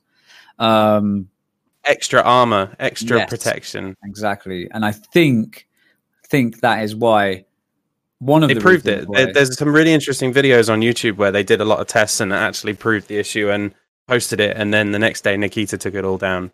I say Nikita broadly because Nikita is Nikita, but BSG took them down, and that's when they started to go up in price. I don't know what they're doing with the PKO6, because obviously at the start of this wipe they increased the price quite dramatically. It used to be 18,000 rubles, and now it got doubled, and then it got doubled again, I think, as well. So I'm interested to see why that's still off, but the NC Star is back. But I'd wonder if that's just because everyone uses it. Seen where he was talking about it, but I've seen multiple things on Reddit and subreddit about. I tried to look for it, but the podcast where he talks about reworking the PKO6, and one reason was they don't think that 90% of the player base should use one site, and then the other one was that the site doesn't match. It doesn't match the IRL version of the site, and how it's the IRL version is more of an ACOG style kind of. It's a sucky site. It's not a reflex that everybody chooses for their IRL builds. And so people are saying that they wanted to rework it to match a couple of different things, but also so that people wouldn't be running only that site and neglecting the 40 other sites in the game. It's the only site that seems to work properly, though. I get the realism, but if everyone likes one site, they can't really do anything about it. I mean, the people have different things. I love the Valde. And the Valde was broken a few wipes ago. They fixed it, and now you can see down it properly when you bring it up and actually look into it. And I love the Valde. Does that mean that next patch they're going to take that away and make it more difficult? It's just such a strange concept. Well, isn't the making issue, it more realistic? Isn't the issue though the fact that they need to fix all the other issues to make these things work, right? They need to fix they need to fix the actual the reticles themselves. They need to fix these the weird FOV. Targeting issues they need to fix. I don't know, is the laser and kind of optic alignment, is that fixed yet? I can't actually remember where you have the sight moves around as you strafe and it doesn't target properly. I'm not sure, but there's so many different issues, especially around FOV, which is problematic. I mean, Veritas's video that he put out ages ago still stands true today, I think, and can be seen for things like the VSS. But I mean, the PKO6 just works. That's why people use it, because it actually works and it's nice. And some of the others are so strange, and the dot moves around in weird ways, and it just doesn't feel right. Yeah, objectively, I would say the PKO6 is probably one of the best sites, and that's why everyone uses it, is because of the lack of changes on the other sites. Go ahead, Dan. Sorry. I was just going to say the MRS, I think is a site that you're talking about, where you can actually cycle through the reticles, and some of them wiggle around like crazy, and then you'll cycle to the next reticle on the same site, and it's quite nice and stable, which is really, really odd. And I'm not 100% sure if that's the way it works in reality. I guess it isn't. But it is really strange. Sticking towards the sort of found in raid thing, eventually, what I can see and from what I can tell from over the years is a lot of the best stuff. I think majority of things eventually will be found in raid only anyway. So things like sites, things like high tier weapons, things like good foregrips and that sort of thing. I think a lot of stuff is going to be found in raid in the future, and traders will offer kind of more basic stuff, like you'll get your meds, you'll get your basic food and stuff like that. But what I can envision is that in the future, especially to encourage looting and to encourage putting things to, because Tarkov as a place is somewhere where you need to like basically try and pull things together and do what you can with what you can get. Now, in Tarkov at the moment, what you can do with what you can get is literally you can go on the flea market, buy a full loadout in space of like 10 seconds, and you are now like, Terminator. In the future, I think it's going to be more centered around like pooling resources, for example, like in clans and stuff like that, pooling resources and then trying to like, make the best of it. Make, I have a site, I have a flashlight, and it's like, I'll swap you this site for this flashlight, and then both of you guys have got flashlights and sights, and that sort of thing. And obviously a lot of that is to do with the fact that we need to test everything. The abundance of weapons and items and gear and stuff is because we need to everybody needs to get access to them in relatively simply. But yeah, the whole found in raid thing I think is going to be more I think as time goes on over the next year, I think we're going to see more and more items go found in raid only, like the PK06. I do actually hope that is the case. That's kind of the way that I think me and Church spoke about this on the very first kind of like mini podcast that we did about, and there was me rambling on about talking about hardcore and all of this kind of stuff as well.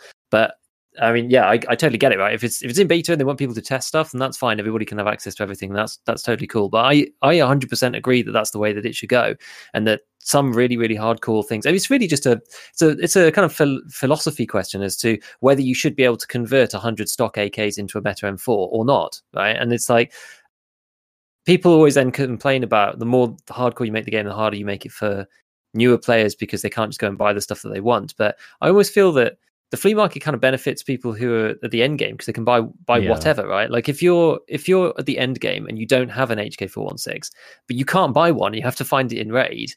It's surely that only hurts the people who are going to go and buy those weapons. I don't know, because at the beginning of the game, when you don't have the flea market, you're before level 10, you play like that anyway. You can only use the things that you find. And it's only when you actually reach level 10 that then you can go and buy stuff. But the good stuff's all super expensive anyway. I don't know. I do think that the more finding raid stuff would be good, because then it gives people more incentive, as you say, to loot.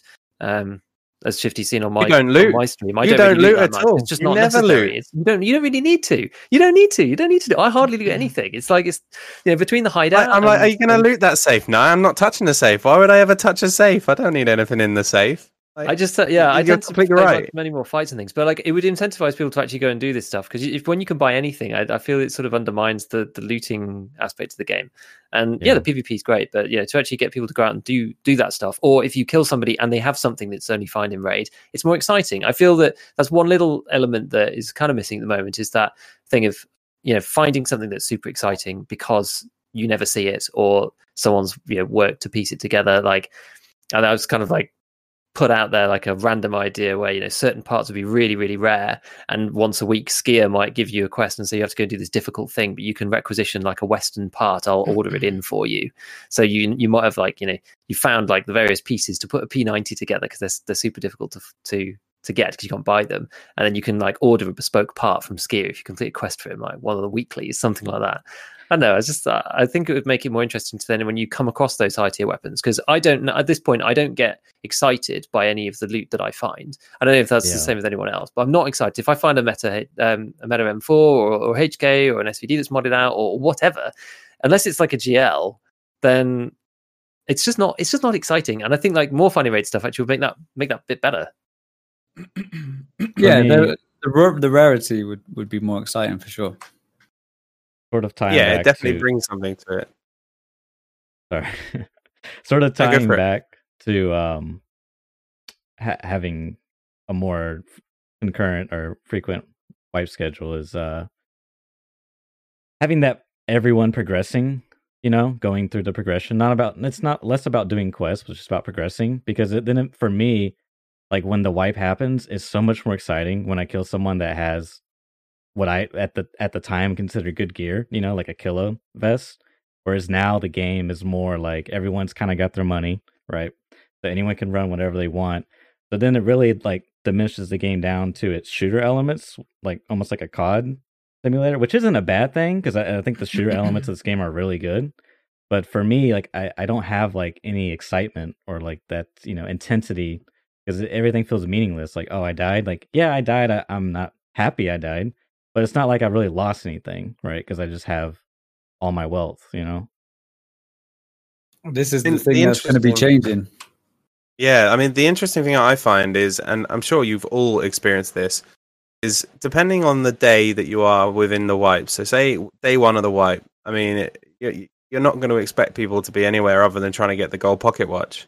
Whereas, a month or two into the wipe, people are starting to do loot runs. They're going for that LEDX in interchange. They're going for Kiba. They're going for the shoreline runs. They're trying to get money. And there's been a patch where everyone then was running labs to try and make money.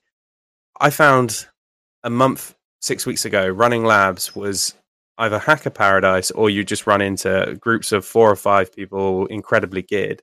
But the last week or two, I've been running labs and I've found that actually it's kind of settled down again. People have started getting more options to run shoreline and interchange and find other places to get money and enjoy PvP. The last couple of days, customs has been absolutely popping. I have no idea why, but there's the biggest geared people in the world going to customs right now. And I mean, everyone can have that loot. Everyone can run it. But it's kind of settled down, if that makes sense. There are still people doing quests. There's people that are picking it up again.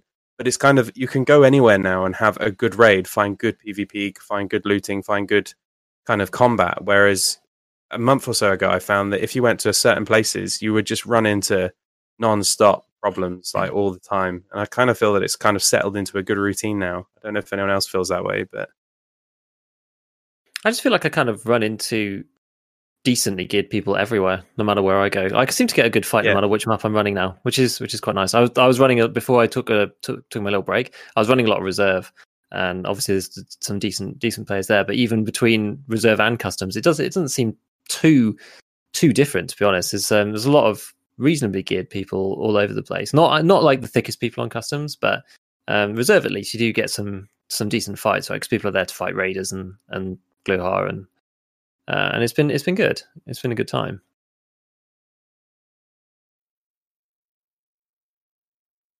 For sure.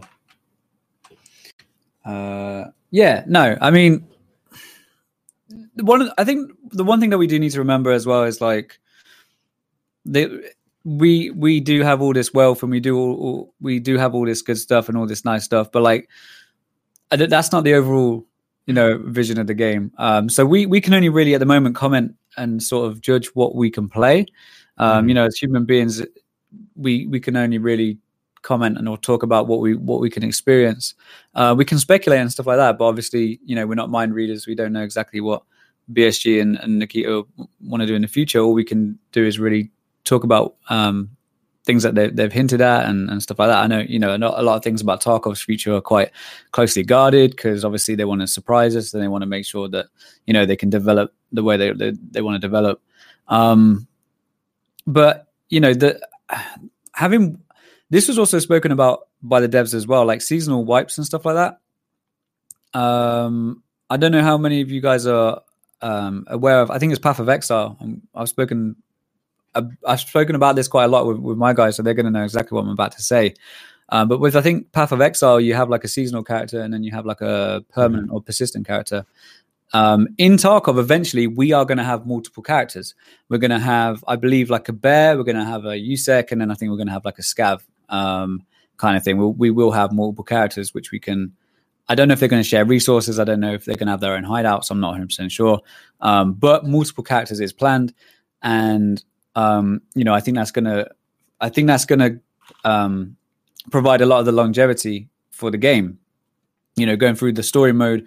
And again, this leads me on to another point. So essentially, what we're going to have in the end is we're going to have 3 modes on Tarkov: story mode, free roam, and arena. Okay, so once we've finished our story mode, it will open up free roam. Now, I think, as far as I'm aware, everybody will have to finish story mode before they can play on the free roam mode. So resources are going to become a lot more scarce. It's going to be harder to build up this wealth. Are people still going to be able to do that? Yeah, of course they are. And now this is a really good point as well with regards to BSG. Who are they going to allow to, where's the line going to be? Where's the bar going to be for who's going to be allowed to amass ridiculous amounts of wealth versus, who... what level of player or what style of player or what player demographic is going to experience the Tarkov experience. Does that make sense? Because the Tarkov experience is not having millions of rubles in the bank and access to all the gear. The Tarkov experience is living day by day. If you read any of the books, if you look into any of the lore, it is literally living day by day, and you never know when you're going to die. So I think, long story short, we will see resources become more scarce, and we will be experiencing that more, and we won't be, I think, as creators as well and as players, I think we won't be as used to having so much nice stuff. I think we will all be kind of in the shit together. I hope so anyway. I think maybe that's really how it's going to change. Yeah, maybe. I mean, yeah, I think making the game slowly going down towards the sort of bit of a more hardcore path would be good, but I think it's just going to depend on exactly how it shapes up as to how we're going to make money, right? It's I've not been playing as long as you, but in the previous wipes, when I never played without the flea, to be fair, but in the wipe previous, I made pretty much all my money just leveling the traders up and then just selling ammo back on the flea, right? It was just way too easy. And I actually I love the market stuff in the game, and I'm a little bit sad that it changed the way it did. I actually think it's for the good of the game. Don't get me wrong. I think the game is better for it, but I had to change my style up quite significantly, being just rinsing the flea market before then, which was really easy and not very Tarkov, and quite straightforward once you've got level 4 trades with everybody. And then moving into this wipe, which is really kind of hideout centric, I think, which I also quite enjoy. I enjoy crafting stuff in the hideout too. But again, I think people have said that this wipe is probably the hardest wipe to make money overall, partly with PvP changes and the finding raid disappearing from players too. But with the hideout, I've actually found it quite straightforward, and I think that some of that they need to tone down a little bit as well. But then again, it's rid of the Bitcoin farm. Yeah, the Bitcoin farm is just people would be it's always difficult because new guys struggle so much in EFT, and I think it's so important to remember when new players coming into the game, trying to give them the experience where you're right on it. So it's a very fine line to run between somebody playing, finding it really, really difficult, but it's rewarding and they have a few great moments and they carry on, as opposed to literally just repeatedly punching them in the face until they leave and never play again. And it's quite a fine line, I think. Yeah, and then for some sure. people just like getting punched in the face, and that's why they come to Tarkov. That's why we play. That's true. Exactly. That's true. This is a really good point that's been brought up in the chat here. So you said something about this wipe being the hardest wipe to make money on so far. Now, I would agree with you up until the point where my only caveat to that would be this is the hardest wipe to make money since the inclusion of the flea market. Now, before the flea, Tarkov was a completely different place. It was hard, man. Wasteland. It literally was, wasn't it? It was crazy. You had to find stuff. See, I'm quite sad that I didn't play back then, because I think that would be much more like what I imagine Tarkov would be like. Because I almost find the flea market a bit weird. And if you're saying it's a tool to allow more people to practice and play the game and beta test stuff, then fine. But it's almost a bit strange, the flea market, right? You've got this fully fledged modern stock listing system in a hardcore survival game where nothing works. And so it's I think it has to be seen as a mechanic for people to experience the beta test, as opposed to being like a fundamental part of the game.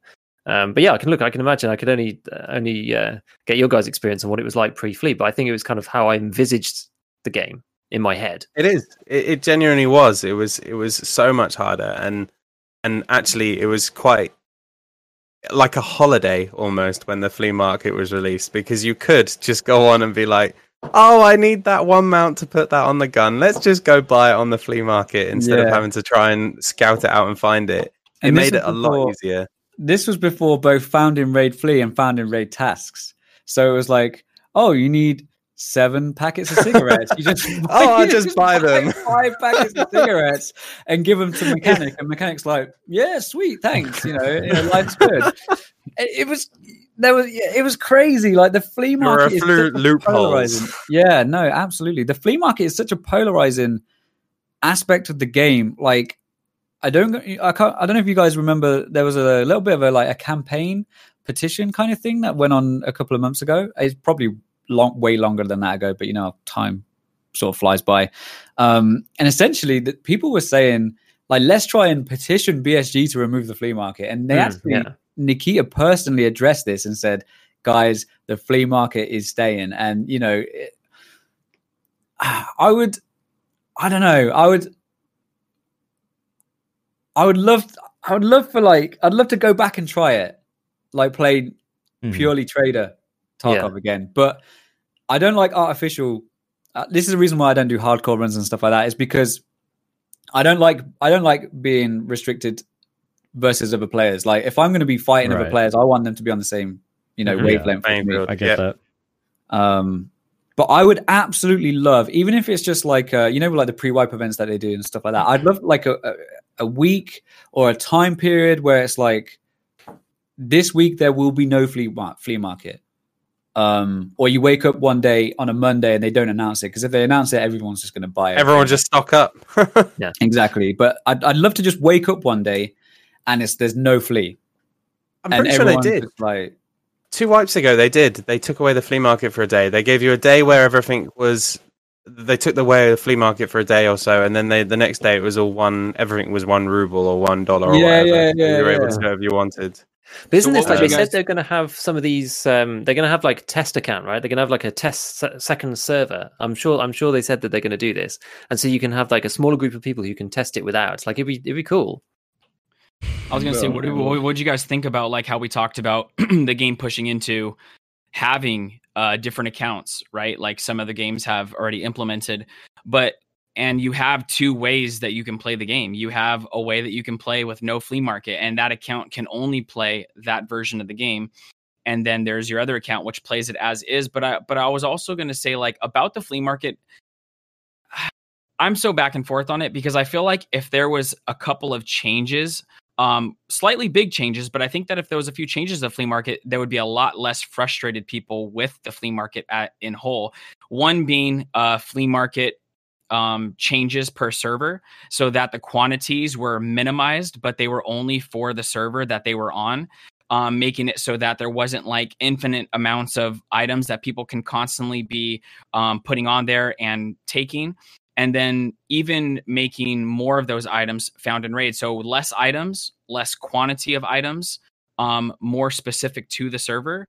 And then it would make it so that the flea market would be a place where you can buy maybe your basic essentials and the occasional nice items, but you wouldn't be able to, like you guys were saying, all right, today, guys, before raids, we're going to make 20 meta AKs, we're going to make 10 meta HKs, and we're going to make 10 meta M4s, and we're just going to go for it. You know what I mean? So it would give a little bit of a different aspect, and it would put people on more of an even playing field, because the reason why meta is what it is because, like Dan's saying, like, I want to do the hardcore a lot of the times, but at the same time, if I know that there's going to be 4 juicers with all the meta in slot, and I'm just going to get roasted, then it becomes unfun after 4 times of trying to do that, you know? So, I mean, I think that it would help. What is your guys' opinion on that? I think if it was server based, I'd find it very frustrating. I mean, I play with a lot of Americans. I play with a lot of people, and I end up playing at like 2-3 in the morning. Now, there's probably a lot of people in the UK that are playing at that time, but I can tell you there's nowhere near as many people as in the States. So if I was trying to go into a raid with friends and I couldn't buy something on the flea market because everyone's gone to bed because they're not hardcore enough to stay awake all night and play, but it would make it really frustrating for me. And that's when you start getting people having to use VPNs and going to different places. And I think doing it that way is silly. But on the same concept, then, I mean, looking at it from the other point of view, limiting the number of each item that can be on the flea market every hour, or having some sort of system where you effectively book your items in for auction. I have no idea. That's like really stupid. But being able to have a limited amount of those items. Now, the issue would be, as we've all experienced, the resurgence of bots, essentially. I mean, how many people were trying to buy stuff a wipe or so ago on the flea market when you had a bot that was buying instantly? The second you limit it, you're going to start running into a whole different barrel of fish. And so I think the better way of doing it is almost a hybrid of what Gigabeef and Dan was saying, in the sense that we go back to the dark ages where essentially everything is a lot harder to find and the founding raid is so extreme and the traders don't sell it, that you kind of limit the number of items that go on there just by the fact that they're a lot rarer and a lot scarcer. In turn, increases the price, which means that less people can buy it, and it just becomes like a vicious circle that could make the game a lot more fun. I feel like one of the issues that people always say about the flea market thing, they say, "Oh, well, it's going to be the casual player's not going to be able to play anymore because they're not going to be able to buy the good rounds, they're not going to be able to buy, and they're not going to be able to keep up with, you know, the top level players." And I find I feel like if you just make stuff rarer and more expensive, then you don't. I feel like in some ways you don't hurt the higher end players enough. And again, as what Dan was saying before, you know, the Tarkov experience is not supposed to be having millions of rubles, being able to buy whatever you want. And what Ghost was saying, right, by where you go, we're going to make 20 meta HKs. And the only reason why that's possible is because other people have found those items you can pay whatever for them because you've got loads of money. And I just feel like it's just one of those tricky things, right? It's like, as I said before, beginners don't have access to the flea and they play the game as the Tarkov experience. And it's only high level players who are building meta builds that can just access everything and buy whatever they like.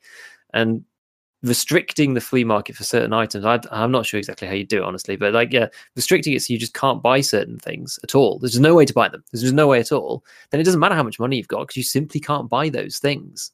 And it's gotten better, though. I mean, this wipe's gotten so much better since the founding raid. I mean, there's not like 10 million HKs that are currently on the flea market. Sometimes you're struggling with only one page of items. I mean, it has got better. There is a lot less demand, and it's gone up in price. It's done exactly that. There's less of them. They've gone up in price.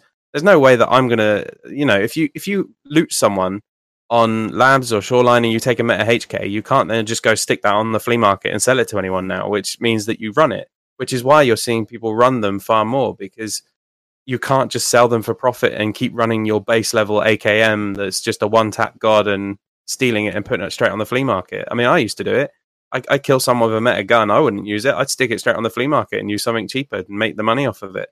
So actually, you're finding you're running into a lot more people that have them because they have to use them. They can't do anything else with them other than trading them. And why would you trade that? I think what I would like to see is less of an importance on traders. Kind of going back to what Dan and Shifty were talking about, like from what I've read and understood, pre-flea market, if you had max level traders, you were like a juggernaut, right? No one else can contest you unless you had another juggernaut in your lobby. And part of that is due to the hitbox changes, but that's another story. So, and then when the flea market came out, it was sort of like the great equalizer, right? Because you would hit level 10 and you would find the best way to make money or the safest way to make money. And then you could run whatever kit you want, or you could buy a Mosin and take out a Juice Guy. And so to me, what I would like to see is less of an importance on traders, because the people that benefit the most, I think, are the ones that grind, 72 hours and get max traders or whatever, and then now they get the price is it's set for them, so they never have to pay a premium for like this top tier. I mean, think about when you build a loadout now, how many items do you actually buy from the flea market, right? I would say maybe like 80% you buy from traders, because you have like all the. They're about a quarter of the price. What's that? The ones they're a quarter of the price because they're so much harder to find and raid. Yeah, so if you can buy them from the trader, it's much easier. Same for like ammo. Like M62 is like $5 or something from Peacekeeper, which is insane to me because it's like $2,000 on the flea market. So I never have to pay a premium, unless I run out of ammo. But I just keep every 2 hours. I'm like, okay, gotta buy ammo, gotta buy this. So I don't know. What do you guys think? I think that some of the changes that have been made already, I've definitely noticed running. I mean, if I'm deciding that I'm going to play Tarkov or stream Tarkov for 8 hours or plus that day, I'm going to be running a good amount of raids. And it kind of forces me to decide if I want to use different weapons because of the changes in traders now upping the price for top tier ammos and lowering the quantity. Yeah. I mean, that's just me, but now I'm thinking like, wow, am I going to go in with 4 mags this time? Because if I do this twice, now I have to start buying, 2,000 rubles around for this gun, or I need to switch my weapon. I think that what they did with that is definitely a step in the right direction because in my opinion, what's been happening now, I have probably been playing Tarkov the least amount out of all of you. So I'm trying not to weigh in on like the things that have been in the game for a long time because I just don't know. But from my experience in playing the game, it seems like there has been a constant emphasis on having good ammo, and the ammo is only getting better. And it's making armor feel very paper-like in a lot of senses. It's like even if you're running, class 5, sometimes I just feel like, man, they literally just thoraxed me, blew right through that because they're running BS or whatever else. And so making it so that these top tier ammos are harder, I have noticed a difference that my armor feels better. And that's the only way I could describe it is like going into raids, I feel like a little bit thicker than before, whereas no matter how thick you go in, you're just going to get melted, So that's what I've noticed so far. What about you guys? That's where the hideout comes in as well, though, because you can also craft the ammo. Yep, a lot of the mid to high tier ammos you can start craft for a lot cheaper than buying them. But I mean, if you're going to run full auto, now I'm like you, Ghost. I prefer semi-auto guns because it uses less ammo mainly. Because if you're going with an MPX, I mean, you can buy 7M37 or whatever it is for 90 rounds a time or something stupid. That's like one burst of an MPX in my head. You can literally just breeze through that in 10 seconds flat. And then what ammo do you use? Okay, use AP6 or whatever it is, and you start going through your ammos until you have to use a different gun. You don't have a stock of that ammo. So, I mean, it's definitely, I'm feeling the ammo drought for sure. And the ammos that I've seen to lean towards now is 55A1, BP, and AP6. Like, they're the 3 ammos that I kind of roll through, ignoring M62 and stuff, because they're the kind of easier to get / more quantity available ammo types that are out there. I think that's really... Sorry. No, go for it. I was going to say, I think that's a really interesting point because it makes you think, doesn't it? It makes you think, should I be using this, especially stuff like M62, should I be using this in an SA58 or should I be using it in like an M1A or M80 SA58 is the meta now because you can get more ammo for it, can't you? It's a lot cheaper and it doesn't matter so much. Yeah, and you can literally just, hose people down with it. But that's the thing. It kind of like, I don't know if restricts is the right word. It's kind of restricting, but in a good way. It's like, okay, you can only access this much ammo. You need to think about how you're going to ration this ammo. You need to think about how you're going to use this good stuff. Are you going to like build it up over time and have a stash of it over a few days, or are you going to chuck it into a DMR, have a couple of magazines handy, and the rest in your gamma? It does make you think more about, and I love everything that makes Tarkov more of a thinking game. I've always enjoyed, with regards to like your weight system, healing animations, packing mags, stuff like that. Like every time something comes out for Tarkov that makes it more of a thinking game, like I've enjoyed that. And it comes away from just your usual run and gun sort of experience. So yeah, I mean, I haven't really been finding it too difficult. I tend to like, if I know that I'm running low on ammo and stuff like that, I can think, right, okay, the next thing I'm going to do is going to push for the extract and then keep an eye on the trader times and stuff like that. But I generally just go between like 855 A1, using like 62 at the moment as well. And I kind of just switch between the two, you know, and I haven't found it to be too difficult really. But again, you know, I've tried to become more accurate in order to then counteract the fact that there's less ammo. You know, if there's less of something, then you want to be using less of it. You know, so you're increasing your attachments to lower your recoil to give you a better chance of killing them. Yeah, exactly. That's exactly it. I think this is kind of what BSG want, though, isn't it? It's like they restrict the ammo because it is supposed to be a restricted environment where you're supposed to be using different things. You're not supposed to use the same weapons over and over and over and over and over again. But I feel like the same way as you do, to be honest, because I actually tend to run lots of different weapons. It's like I sometimes run the same gun, like 2 raids or 3 raids in a row, but it's not all that often, honestly. I like to switch it up a lot, just in the way I play. And so I tend to find that I'm using different ammo types. It's actually a bit annoying switching in and out stuff and spare bullets out of your case all the time, but it's just kind of what I like to do. And so it's never really been a huge problem because you can still hoard. I think there's a tendency for people to hoard a lot of ammo as well. Mm-hmm. And you just fill a whole ammo case with whatever. You just keep going after it on every refresh and just buy loads of it. But yeah, I mean, I'm maybe it's because, as I said before, I'm more of a full auto guy. But I do like the fact that they're introducing more things where you've got more choices. Because typically, I was always originally more of a strategy game player than an FPSer. I always used to play some FPS like the old CS and Call of Duty, but I've always typically been much more of a real-time strategy 1v1 competitive type guy. And so that element of Tarkov really interested me when I first started to play, which is like, oh, this is actually much more of a thinking game than it is about a shooting game. And it's actually one interesting thing about the time to kill, because the time to kill is so fast.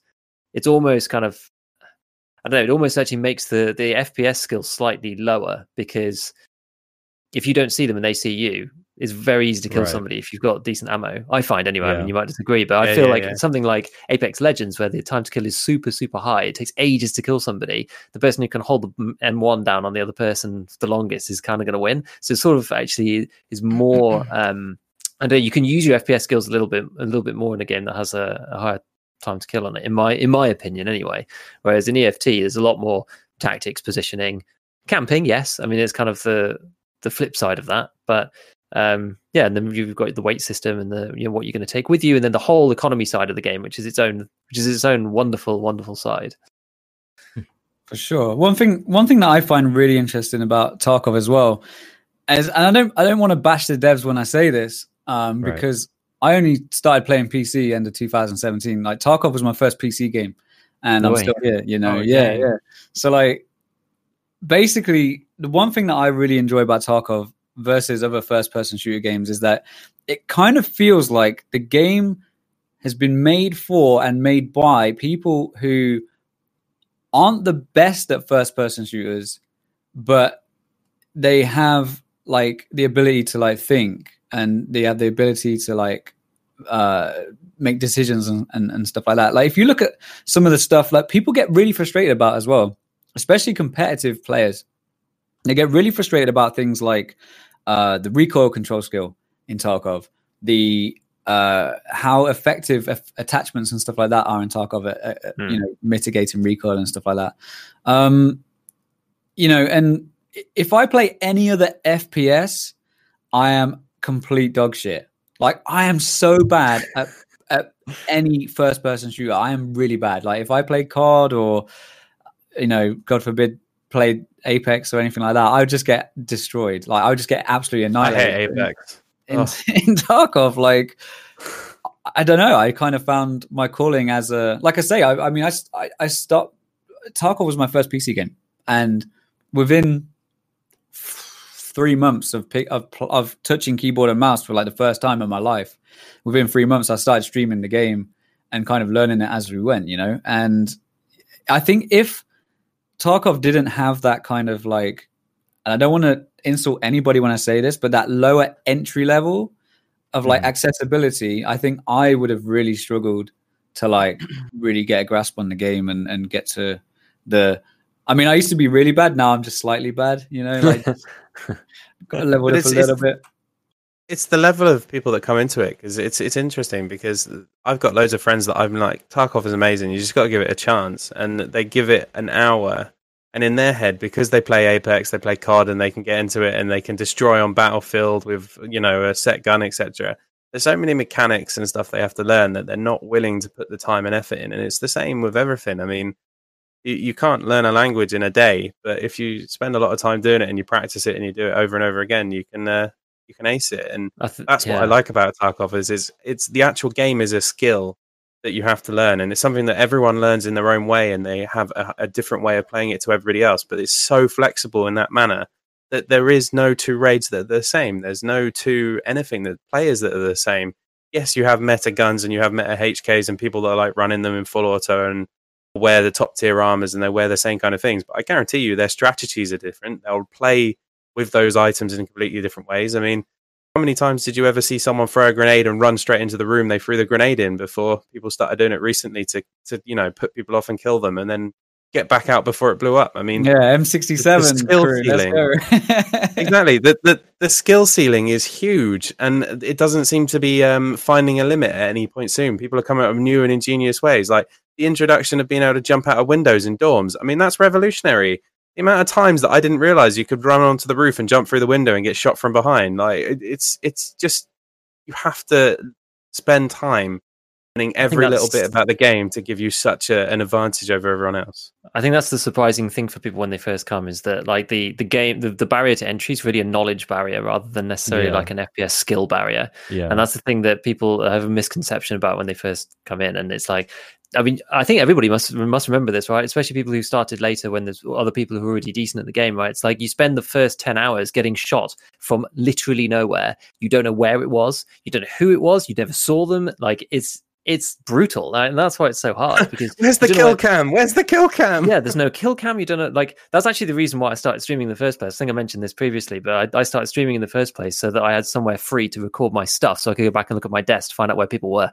That was like because of the lack of a replay system, which I was so used to from the other games I played. But yeah, I mean, it's a knowledge game, and I love that kind of thing. It's super good.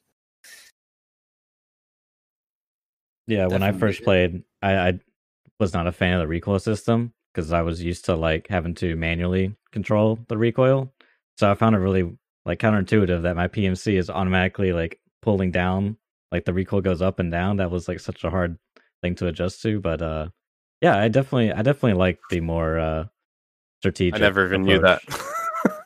Oh, you never knew that? I didn't realize that that's what the skill did.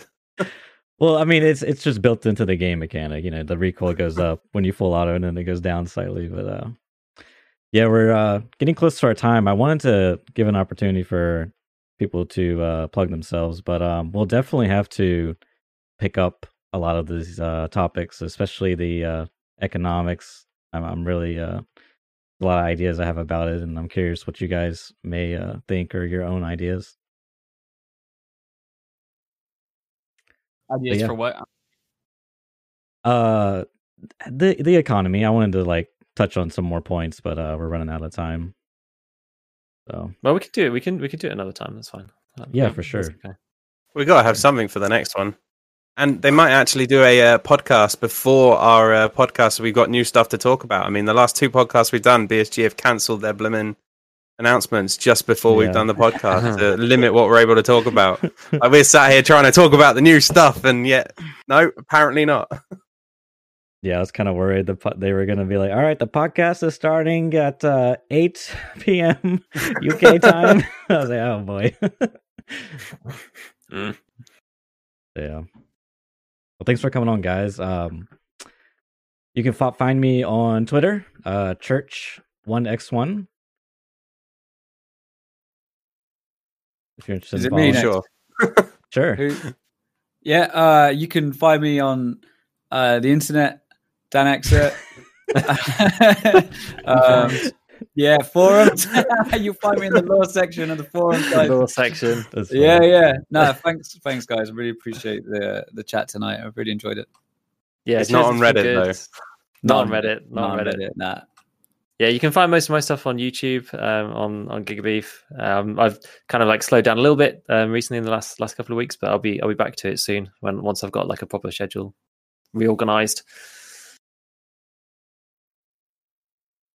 Shifty or Ghost, wrap up. So really quickly, I just want to say that this whole time has been very dope because I actually was told to play the game for about 5 months before I actually decided to play it, coming from competitive FPS background shooter games.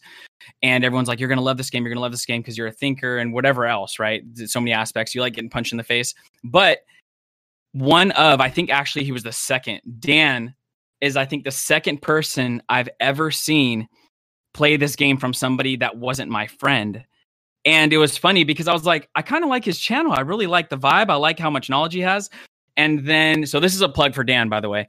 And then, so then I started looking up stuff because I'm like, I need to know about this game. So I right away went to the forums and I see him answering all these questions. I'm like, whoa. So it solidified like me coming to the right channel. And I just wanted to thank Dan because, in all honesty, I probably wouldn't be playing the game. I've learned a huge amount of the game from watching his channel, and he has an amazing community, and it's always been very welcoming to me as somebody who's brand new to the game.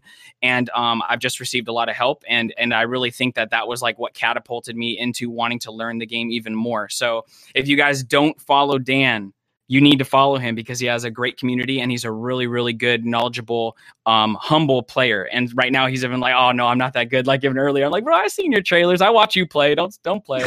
But anyways, you guys can find me. My name's the same everywhere. So whether you're on TikTok or YouTube or Instagram or Twitter, it's XVLN Ghost. And also Church. I really appreciate it, bro. I know we can probably all say this, having us on here and putting it together. And it's a lot of work doing stuff like this. And we don't take your time lightly as well. So I totally respect you for putting on this podcast and I appreciate being on it. I appreciate that. Well said. Yeah. Nice one. Hi, I'm Shifty. Dan, I've actually got fanboys in my channel that wanted me to ask for your autograph. While I was on here, there's genuinely people in my chat was like, hang on, you're on a podcast with Dan Exert, but he's a big streamer. I was like, yeah. And so it seems to be that you're quite popular everywhere, Dan. So you seem to have inspired a nation of Tarkov lovers for sure. Yeah, man.